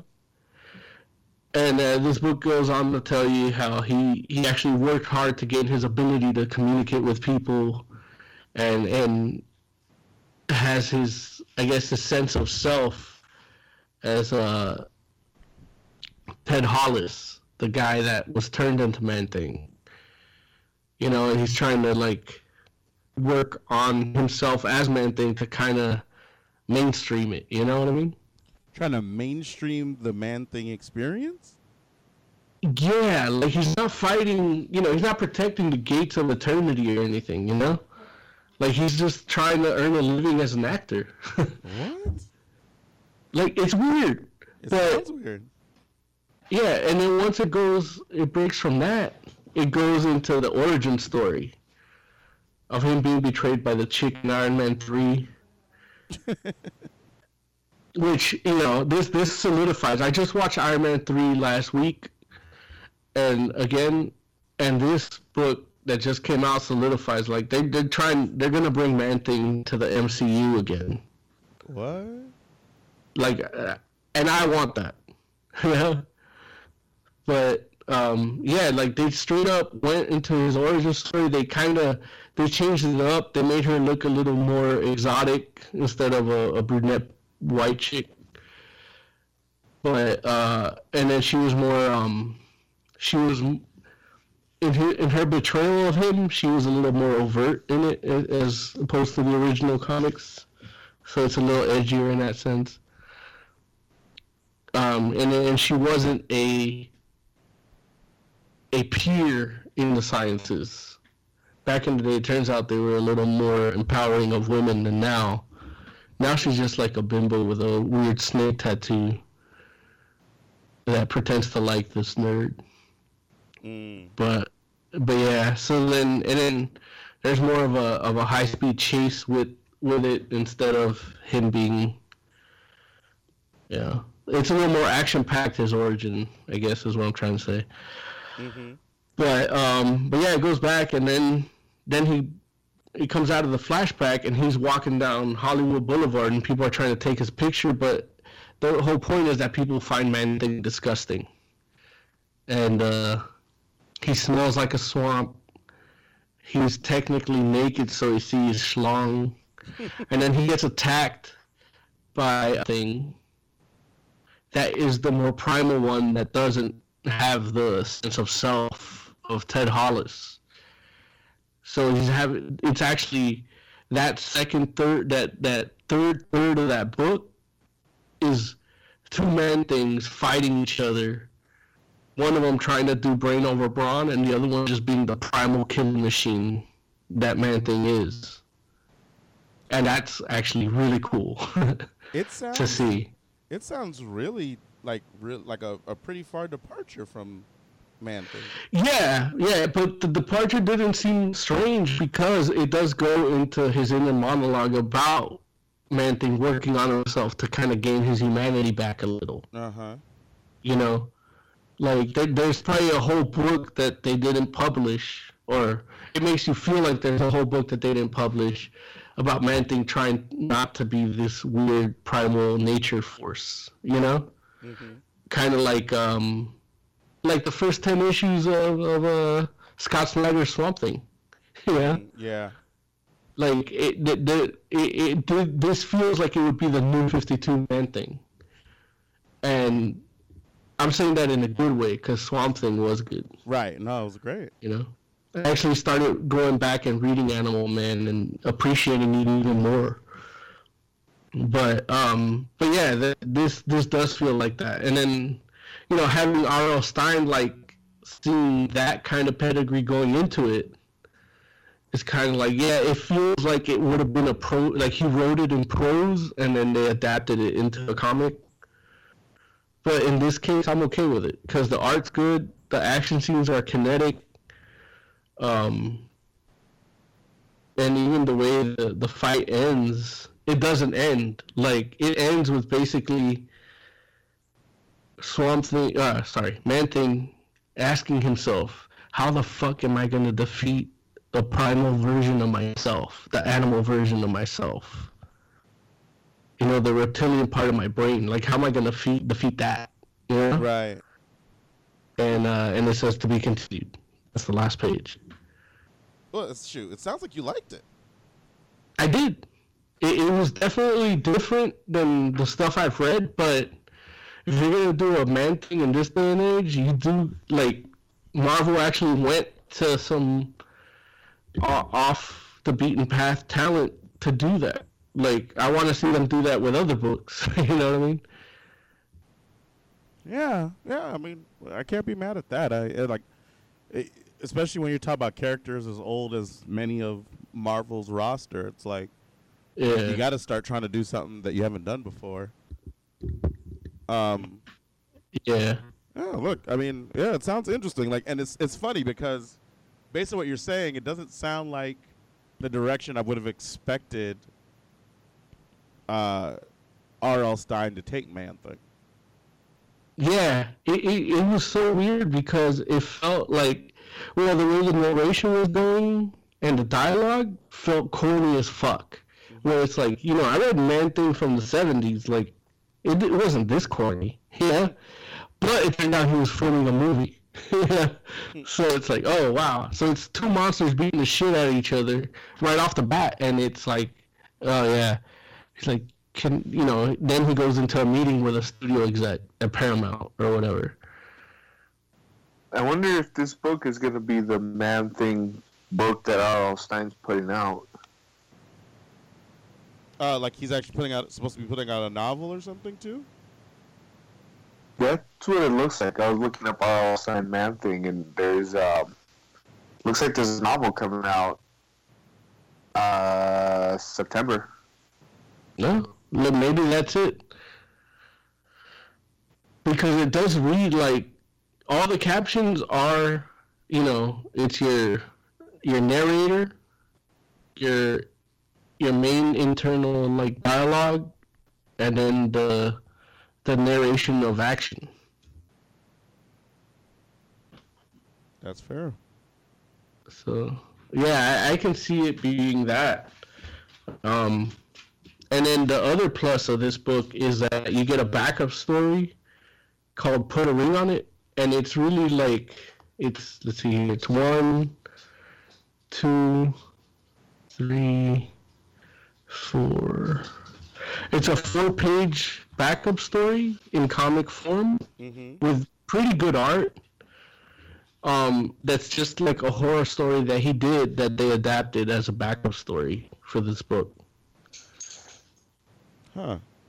Which is like, I love, like, you know, I read Creepy from Dark Horse, and I love old DC comics, and it's just one of those little, like, stories that goes in an anthology. And I think it's probably going to continue in the next one, too, so it has nothing to do with Man-Thing. Oh, wow. Oh, never mind. It says it's Man-Thing 1 through 5. I got confused because it said it's over 100 pages. Yeah, it's probably the trade paperback. Yeah.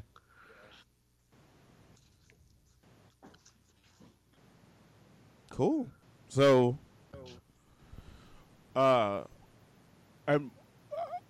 again, how did you feel about the art? The art was good. It's done by, let's see here, what's the student's name? Herman something or other. Munster. I wish. It's German Peralta? Yeah, Herman Peralta. And then there's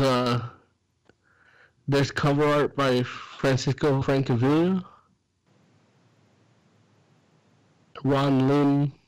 I guess they have a lot of variant covers, but I like both the those cover. guys. I like both those guys, Francisco Francavilla and Ron Lim. Yeah, I wish Francavilla would have done the book. Yeah, but I think like he's kind of gotten to cover art status where he's like, oh yeah, I mean he has his like, you know, he shoots his good load on his own book, The Black Beetle on Dark Horse, and then he does the covers for the Archie stuff and Sabrina stuff. So he's making money. Right. So, but the art fits the tone, okay. Yeah, it's the with the tone of this book, it feels like a horror book in art wise, and then that's why the actual text was a little weird to me, And then once it turned out to be a movie, I'm like, oh wow, okay. And then everything else, it just fits right. I know my biggest complaint for Swamp Thing, or well, not Swamp Thing, but like New 52 Constantine, where it's like the art was very superhero-y, you know? And then this art is superhero-y, but it fits this tone of this book. Cool. Oh, this does read like a novel. What, you don't believe me, motherfucker? No, because you don't read novels. Look. I read novels, but I don't brag about it. Take that. Boom.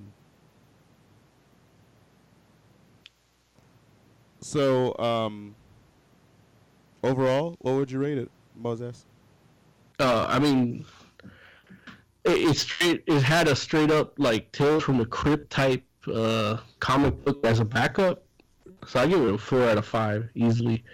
I don't even know why I knocked off the 1 star, because I could easily give it a 5, but I don't want to because that would make me feel soft. Word. Cool. Like, I know I'm angry about this book a little bit. I just don't know where. Fair indeed.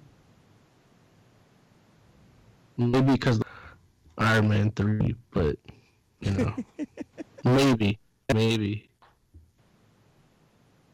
Cool. You ready to do some news? Yeah. Let's do it. It's coming. It's here. Or not.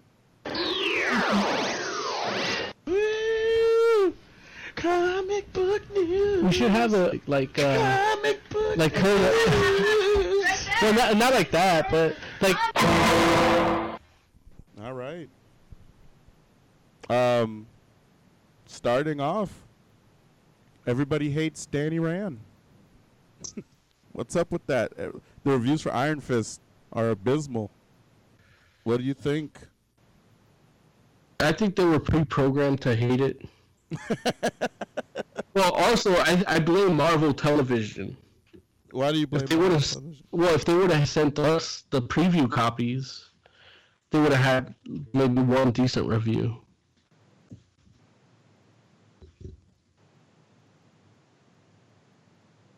My mic fell off. Sorry. You're right. I agree with you on that. That could be the case. You know, see, like, they sent it to a bunch of pretentious, like, quote unquote journalists. You know what would make me so sad though would be to get the screeners and we watch them and we just be like, damn, this joint isn't good.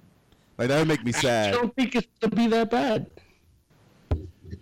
We'll see. I mean, you know, it's one thing that I can agree with that some people are saying is, you know what? It's like Marvel might be due a bad piece of media, and you know, it's like the Iron Fist joint has been like the craw in their side for a long time. I mean, it's like it didn't have the same kind of production. Like, I mean, I don't want to call the production of the other 3 series smooth, but it definitely wasn't wrought with the same type of problems that Iron Fist had. Like, whether it was like, yeah, we don't know what the story's going to be exactly, or yeah, we're not sure who's going to direct it. We don't know who's going to write it. We haven't cast anybody. Like, it felt like, you know, it was the afterthought or the part of their Netflix TV universe that they're like, we'll figure that out later. And when later came, they're like, yeah, so about that plan. You know? And maybe that's like showing in what actually came, what they ended up with, because it just was not smooth and not as well thought out, seemingly, as some of the other stuff. Possible. Again, who knows? I haven't seen it. And I very well like may see it and be like, I don't know what everybody's talking about. This joint's amazing. I don't think it's going to be amazing, but I don't think it's going to be that bad. That's fair. I think a lot of reviewers are trying to be the first one that called it. So they're just like running to try to be the first to be able to like genuinely knock something. Yeah, I mean, we've seen it before where with the movies, they've been saying, "Oh, which one's going to be the bad one?" And so you always get those reviewers that are trying to be the first ones that say, "Oh, this is their flop. Marvel's finally done something wrong," and then the movie makes $1 billion. Yeah. Now they may have some points. The series could have given them more ammo, but there's got to be a little bit of that said it was bad first. Yeah. Yeah, that could be it. I mean, I would like to, but I will say this. I mean, the types of reviews that this show has been getting, like, you can tell when people are like, okay, I think it sounds to me like you're just trying to throw a little bit of salt. But these reviews, they don't sound salty. They sound like almost like sad for the show.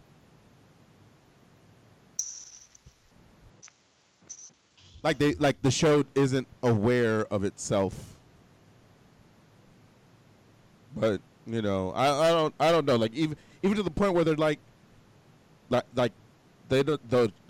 I've seen reviews where they're like they don't even get the action right. Like the dude, like the fighting isn't there. It's not up to par. Which is like wow. Like which is strange for Marvel Netflix stuff. That's what I'm saying. It's like the Daredevil guys are down the hall, right? Like.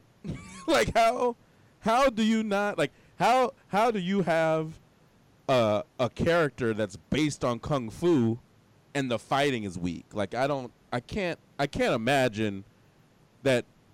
I'm saying it's not like they don't know what they're doing because like we all remember the friggin' hallway scene from Daredevil where this fool like they did like a full 5-minute fight scene with no cuts. Of this fool whipping ass in one hallway, and it's just like, okay, all you have to do is take that same kind of energy and translate a character that knows what he's doing with the kung fu. But I don't know. The Iron Fist premieres this weekend, right? Yeah, on Friday. Yeah.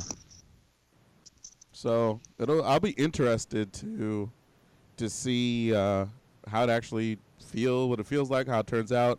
I guess it's also worth mentioning that the reviewers got the first 6 episodes, and so they're supposed to be 13 episodes in this season. So we do have a contact on Marvel Television, right? I don't know that we do. Do we? Maybe. I don't know. It's strange. I mean, it's not strange that we didn't get it, but it is strange that we couldn't have got it.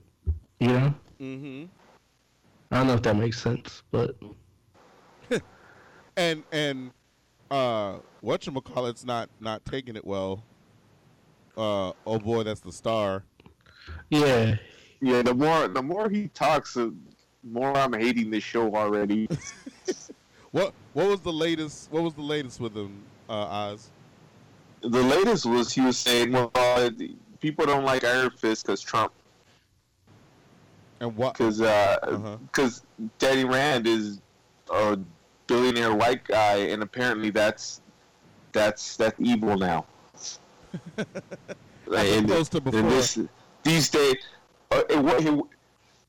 white billionaires weren't evil when they were shooting it, but by the time it getting put out, now that's all changed.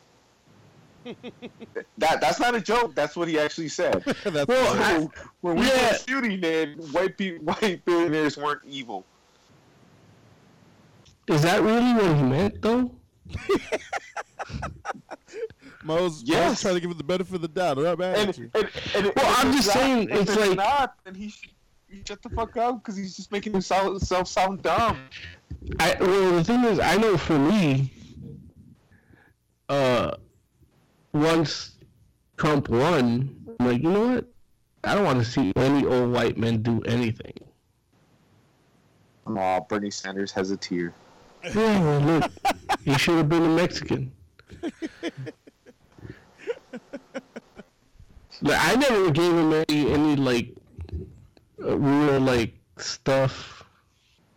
I didn't have that much faith in him. Period. I didn't trust him because he changed his name from a Jewish name to Sanders. Isn't Sanders a Jewish name? No, that's his regular white name. Oh, okay.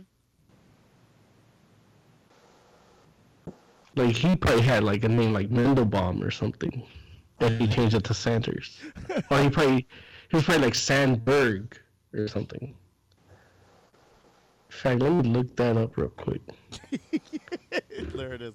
Bernie exposed. Yeah, it's like who else? Like all the Hollywood people do that a lot. Like Louis Black was Louis Schwartz, but he changed his name to Louis Black to not sound Jewy. Yeah, Stan Lee try to sound more. Yeah, exactly. Yeah, I mean we know the Hollywood people do that. I don't. But Stan Lee was from a different. Well, I don't know. He might be from the same time as Bernie Sanders. Yeah, I think so. Yeah. Actually, Stan Lee's probably older than Bernie Sanders. Actually. Yeah. Yeah, Stan Lee's 94. Yeah. Sanders is like 70s, maybe 80s. It's weird thinking that Stan Lee is like 20 years older than Bernie Sanders. It's like, Jesus Christ. Like, Bernie Sanders looks so old. Well, I mean, it's not only does... I mean, Bernie Sanders does look older, definitely, but he's old. But I guess it's like, it's weird. Like, I guess I don't think of Stan Lee as old as he actually is. It's like, I just want to put him in a bubble. Well, that would be a mistake considering one of the stories out there. What story? He pulled out of the Big Apple Comic Con for health concerns. I thought Stan Lee was done doing cons outside of like. I thought the last one that he did was the last one he was going to do outside of like the ones that are where he lives. I don't know. I don't want Stan Lee to die. 94. Oh. Okay, what else is happening in the news? The whole reason Caliban is in X-Men Apocalypse and Logan doesn't make any sense. Yeah. Basically, nobody was paying attention. Right. Which is like something they shouldn't admit, right? You would think they shouldn't, but I guess, the director's like, you know what? I say what I want. What you gonna do? It's like I gave y'all a hit. And then also too, I'm sure from his perspective, he's like, it wasn't my job. It's like there's somebody at Fox whose job it is to make sure that this doesn't happen. That's like, God damn it. He's like, why couldn't you just be quiet, yo? He had a nice tan in Apocalypse. I haven't seen Apocalypse, so I wouldn't know.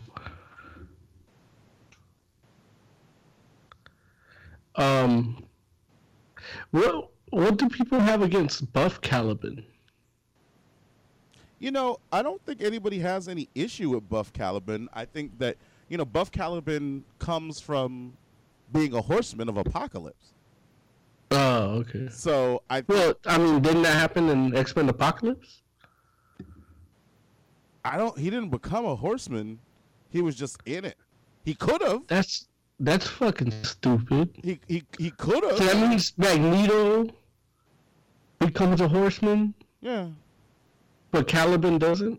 Listen, trust me. Like You can only have 4. the only horse. Right. But You already got Magneto, Storm too? Right. Neither one of them should be.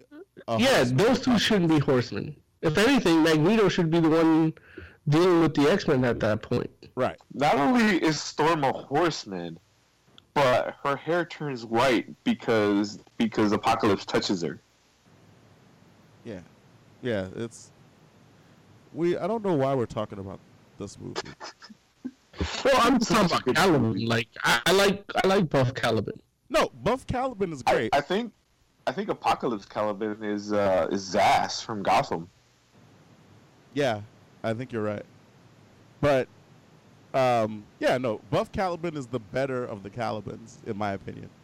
And it's cool because he still has all his other powers. He's just not fragile. You know?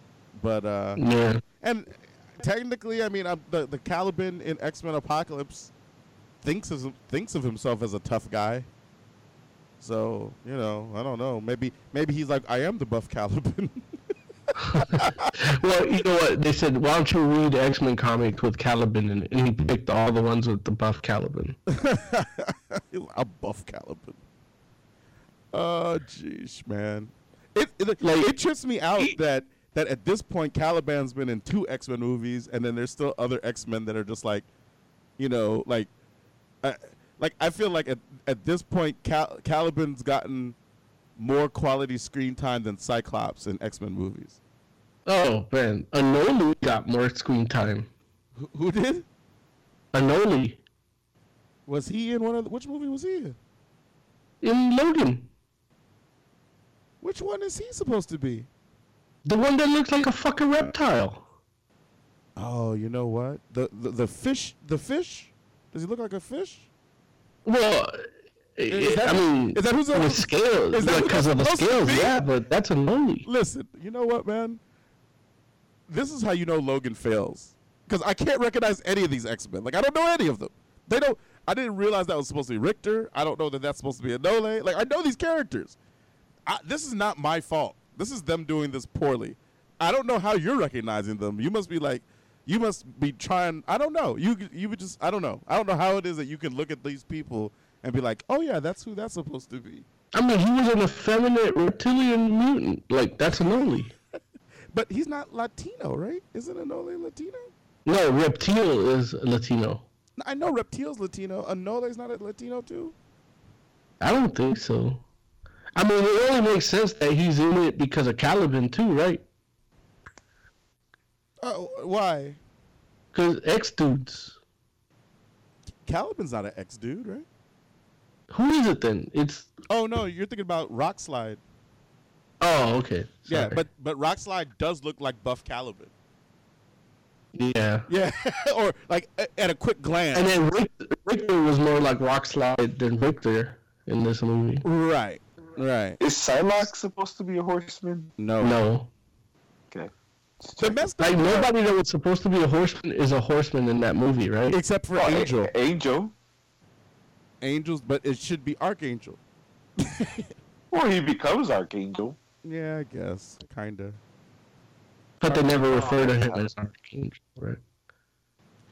Like, the messed up part is at this point, there's been more than a few X-Men that have been Horsemen of Apocalypse. It's just none of the ones they chose other than Angel. Yeah. Like, yeah. I need to watch that movie again. Or not. Nah. Or not. That movie's stupid. Like, yeah, it's dumb. Like, he was killed by a tree. It's like Wolverine fucking killed by a tree. Yeah. What sucks about it is that I can't bitch to anybody about it because all my clients that watched the opening weekend already cut their hair, so I gotta wait 2 weeks. Why you gotta wait? Killed by because they'll come back. Gotcha. Mighty North Dakota tree. Yeah. North Dakota has no trees, by the way. So Yeah. Logan's safe. Blair Redfield has been cast as Thunderbird in Gifted, the X-Men family drama. Yeah. I was a little pissed at first, but it turns out he's like 1/8 Apache Indian or something. That makes it okay. I mean, at least they went for the 1/8. Like, they could have just gotten... damn, I wish I would have done pre-production and got this dude's name.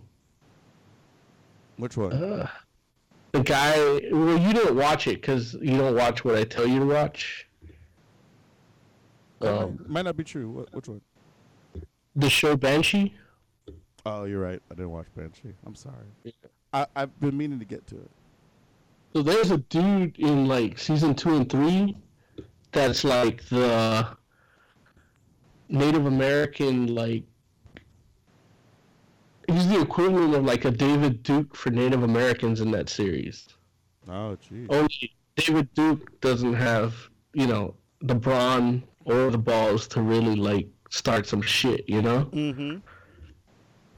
So, but this guy does. And he rallies a bunch of Native American youths to kind of be like these militant Native American dudes from the reservations and kind of claim a little more land through fucking chaos and destruction and violence.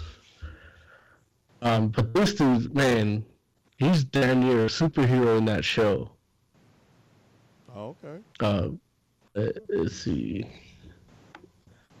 Maybe they'll use him for Warpath. Well, that's what I wanted them for Warpath when they had him in what was it? X-Men Days of Future Past? Yeah. Turned out Warpath didn't do anything in it, so it doesn't matter who they use, That's funny. But it's true, Right. Oh, come to think of it, fucking Banshee has Buff Caliban in it too. Oh, really? A big buff albino MMA fighter in it that tries to fuck the main character in jail and he ends up beating his ass. Oh, jeez. And he's like, yeah, it's crazy. But I'm trying to find this actor's name because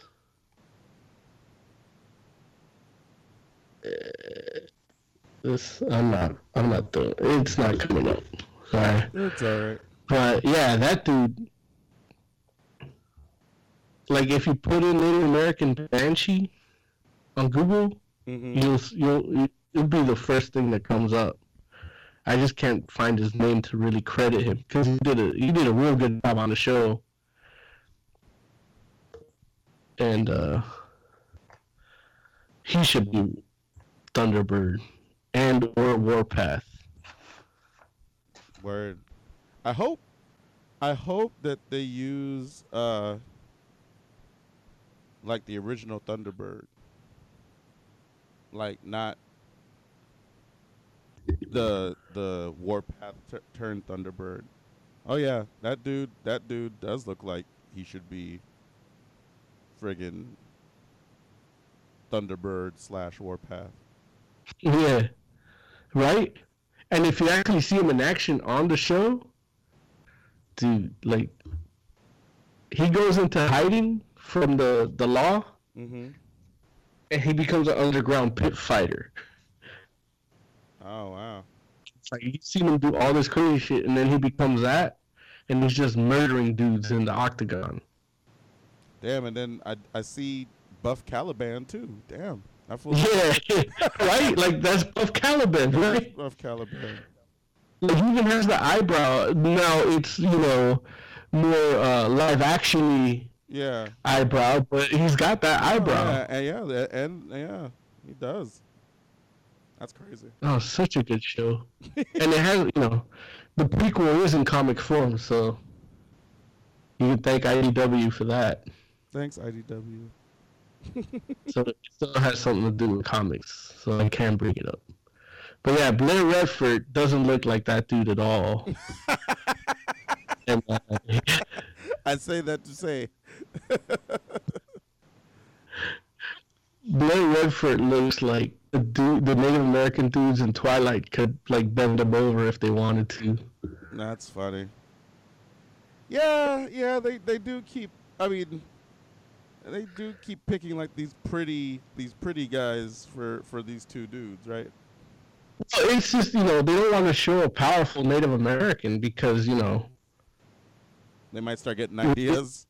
Well, we did do I say we as Americans because I am an American, even though I'm from Mexican descent. Right.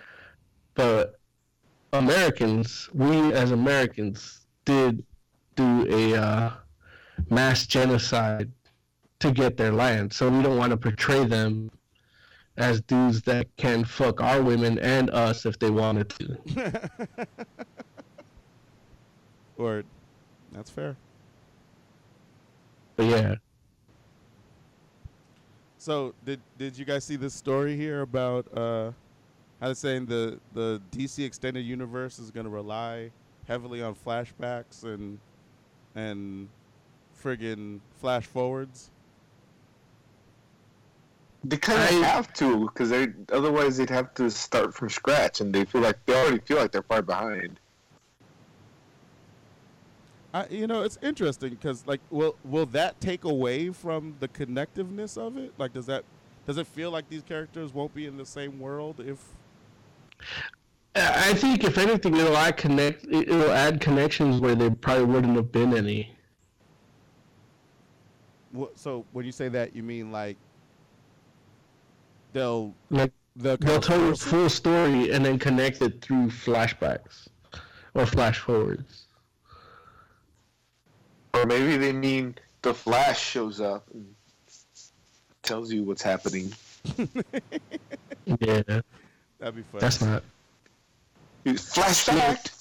If it's not, the dude from the TV show, I don't give a shit. I don't want to see him.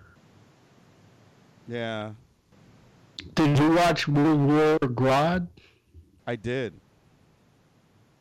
And Planet Grodd? Yes. Yeah, I liked it.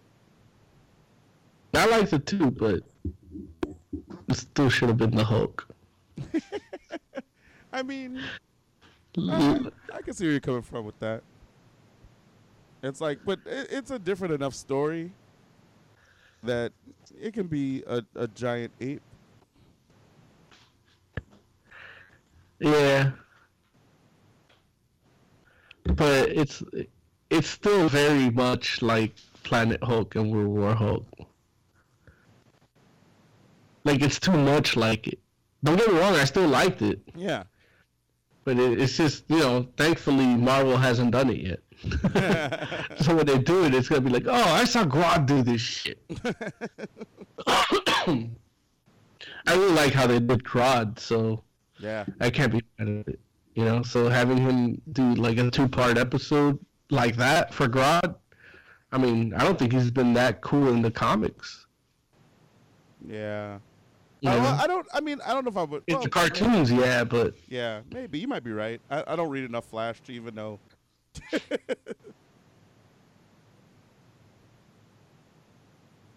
Yeah. Kingsman Secret Service director Matthew Vaughn is reportedly eyed to helm the Man of Steel sequel.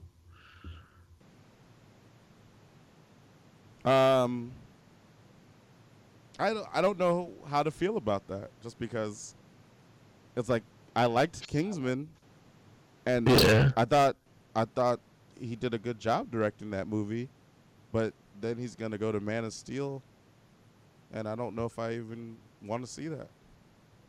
Well, he's the Mark Millar guy, Oh, is he?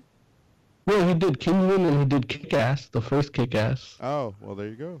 So, I don't know if that's the right feel for a Superman movie, but, they're not doing a good Superman movie, period, so. It's a perfect feel for a Man of Steel movie. Yeah. Like, I think he probably would have done a better job for Man of Steel than Snyder. Yeah. But yeah, so good for him. He's making his moves. Yeah. Legion season 2's confirmed. Yes, I saw that. That's cool. I'm happy. Yeah, good for Legion. I was like, I wonder what other people that don't know what the character's all about, like what they think of that show. I've heard like a little bit of mixed stuff. Like they can't get into it. So, like the people that are sticking with it are sticking with it because it's Marvel Television. So, but that doesn't help Peggy Carter. Yeah. Right. So yeah, I don't know what it's about. It's probably speaking to them on something they don't want to admit to me. But yeah, I love it. Like it's a good show. Period. Like if it had nothing to do with, if it was just a show about to do with mental illness and powers, and the blurred lines between the two, and nothing to do with X-Men or Marvel, I'd be like, this is the greatest show that's not comic related ever. Yeah. Yeah. But that's why I'm enjoying it, because it's like, well, technically it gave me a little bit of what I expected from the one issue of Legion I read. Of X-Men Legacy, rather. So okay. I know what he's supposed to be and what he's supposed to do, and it's not doing that. But it is doing that weird, like, warped perspective and trippiness, and like they did this thing with the title sequence where it says Legion with a 0 and X, but instead of just being bold letters, those letters are like window to something else that I'm probably gonna see in the next episode with motion and everything. And I was like tripping out like crazy. My third eye was watering. His third eye was watering.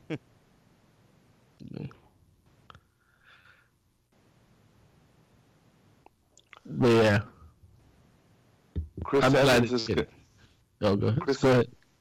Chris Evans is gonna stop being Captain America after Infinity. Which we all knew that, right? Yeah. I thought he was gonna stop being Captain America like after the last Captain America movie. No, they had to do the next Avengers, which is Infinity War, Yeah. and then that will stop. all I think the second Avengers Infinity War is going to be all the new cast. Yeah, it might be. But yeah, those guys were all slated for 6 movies. So that's 3 of their own and then 3 Avenger movies. So maybe they'll finally kill Rogers in Infinity War, and then the next Captain America movie is Bucky taking They're over. probably not even going to kill him. He's probably just going to like age rapidly and retire. Could do that. Or they could make him head of S.H.I.E.L.D. or something. Yeah, because if you're the head of S.H.I.E.L.D., they don't need to show you in anything. Like, they don't have to. I guess you can't be the head of S.H.I.E.L.D., though. Probably not, because that would mess up the TV show. Right. And we know how great that is. It's fantastic.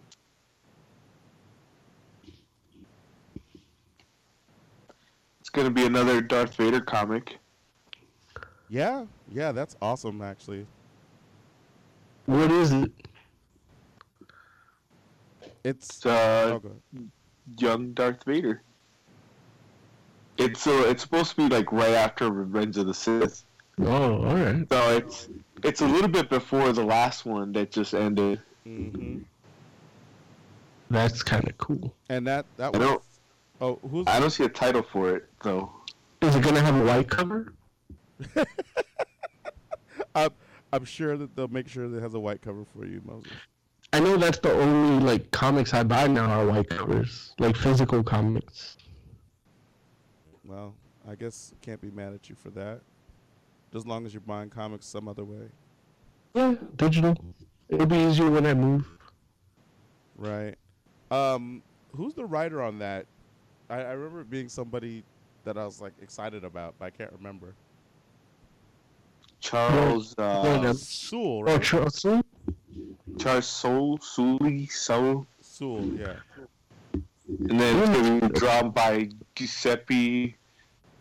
Kaminkouli? Yeah, I love.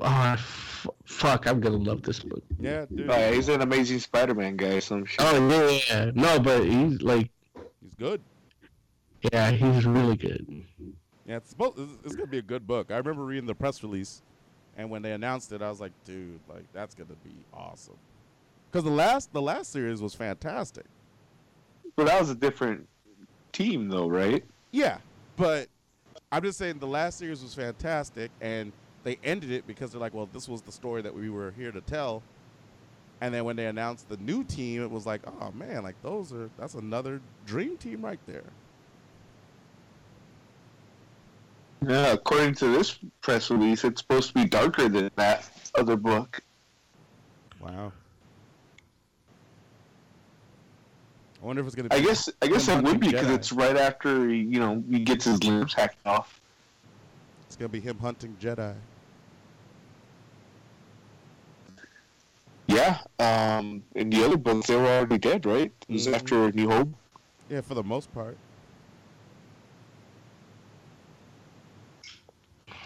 If you really want to see really good Giuseppe Kaminkouli art, you gotta look at his convention commissions.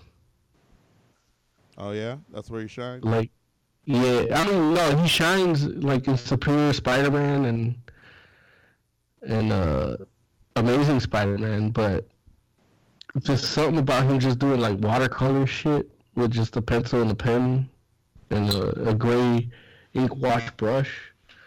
Like he did this Batman one that looks really good. Does he do a lot of Artist Alley?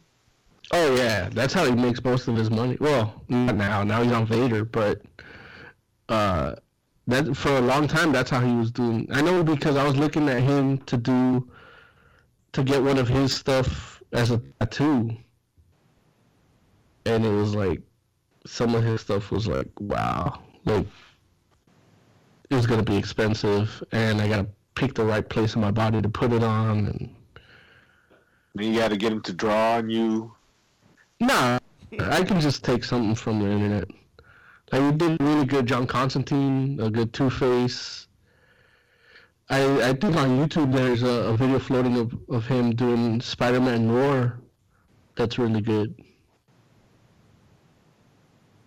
Well, maybe I'll commission him for something. Yeah. If he's still doing it, though. Well, he's gonna be like $400 a pop now. That's not a problem. He did one of Batman that's really good, where the shadow, the outline of the wall behind him, like the brick, is in his shadow, and then the rest of it's just white. And that looks really good. That sounds awesome. So, anything else we need to make sure we talk about before we go? Batman is now being rewritten from scratch. Oh yeah, sheesh. And they think that Deathstroke will be dropped. Now, why would that make why would that happen that way? Maybe internet reaction. Like we've seen Deathstroke on Arrow, and Arrow could take him. So why couldn't Batman? You know?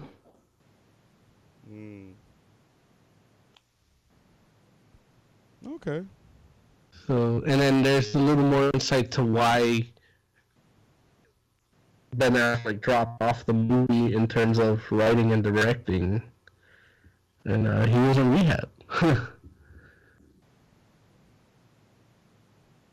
Yeah. Yeah, I mean, I know they've said like, oh, that has nothing to do with the other, but I don't know. It's hard to believe. Oh no.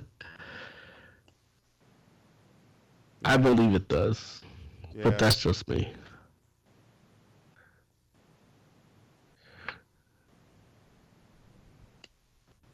real quick, back to Giuseppe Camunculi. He also drew Supergirl as the Red Lantern. Oh, nice. Yeah. He drew an awesome picture of Nightwing getting hit in the head with a chicken. Is that true? Where's that? It's actually a flamingo. Is that true? No, I think I saw that. Or you just making I'm not in chat, so I can't put it. But Oh yeah, I see it. Yeah. it just popped up. I was looking at his art. What? I think that's one of my favorite images. All-Star Batman #8. Oh, jeez. Nightwing getting hit in the head with a knocked the fuck out with a pink flamingo. Like he even dropped his electrified batons. That's crazy. Cool. Anything else before we go, gents? Oh, this is a really good one. Was John Constantine going into the vortex of souls? Suicide Squad 2 lands a writer, but no director yet. They're getting the dude that did Legend of Tarzan, Adam Kozad. Okay. I think Tarzan was okay. I mean, realistically, it's like, it doesn't matter. It's like, it's Suicide Squad 2, so. Like, they could just get anybody, right? Yeah, I mean, like, look, whatever. Like, I don't know. I hate to say it that way, but that's how I feel about it. It's like, whatever. Like, why do people even care? It's like, but apparently other people like that movie more than I did. They should get a comic book writer to do it. That's what they should be trying to get. But who would want to write that works in comics? Loeb. I mean, Well, he can't do it because he's tied to Marvel. I believe that there Like, are. any of the good comic book writers that write comics and movies are working for Marvel right now.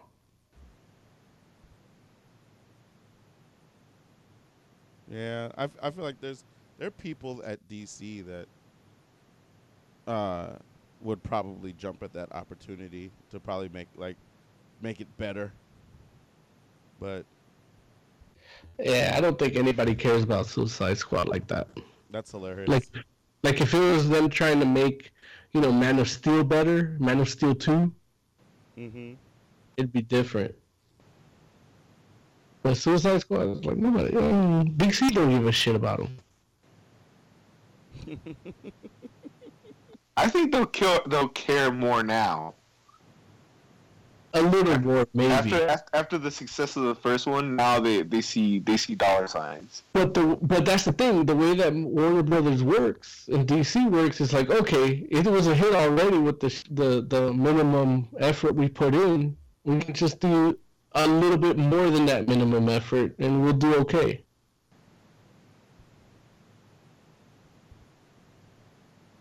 That's funny.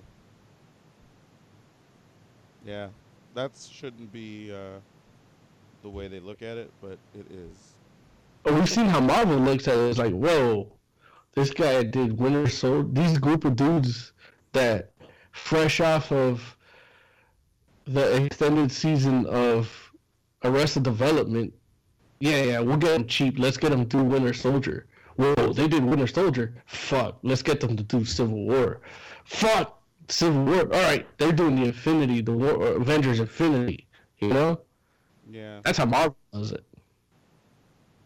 Yeah.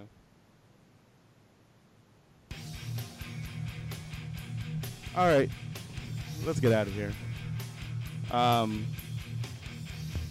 Let's see.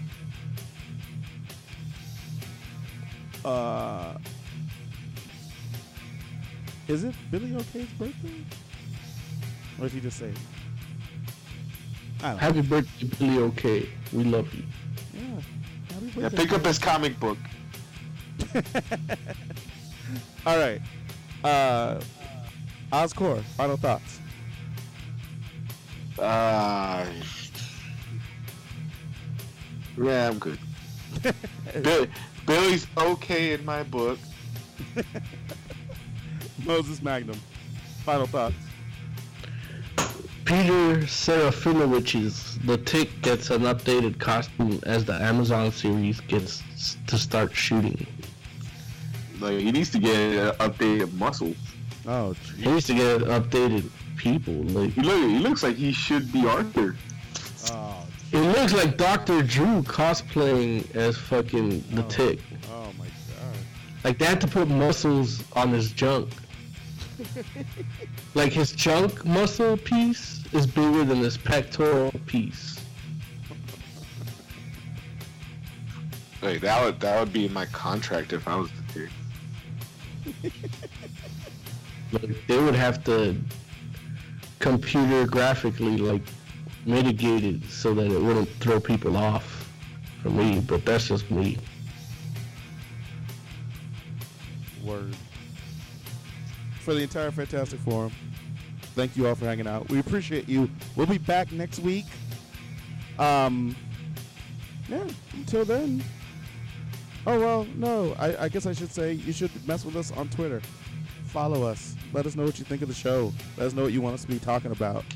Or you can hit us on our Facebook group. Feel free to join. Fantastic Forum. Yeah, but either way, make sure you reach out. Say what's up to us. Let us know what we're doing right. Let us know what we're doing wrong. And either way, we'll be back next week. Until then, we're out.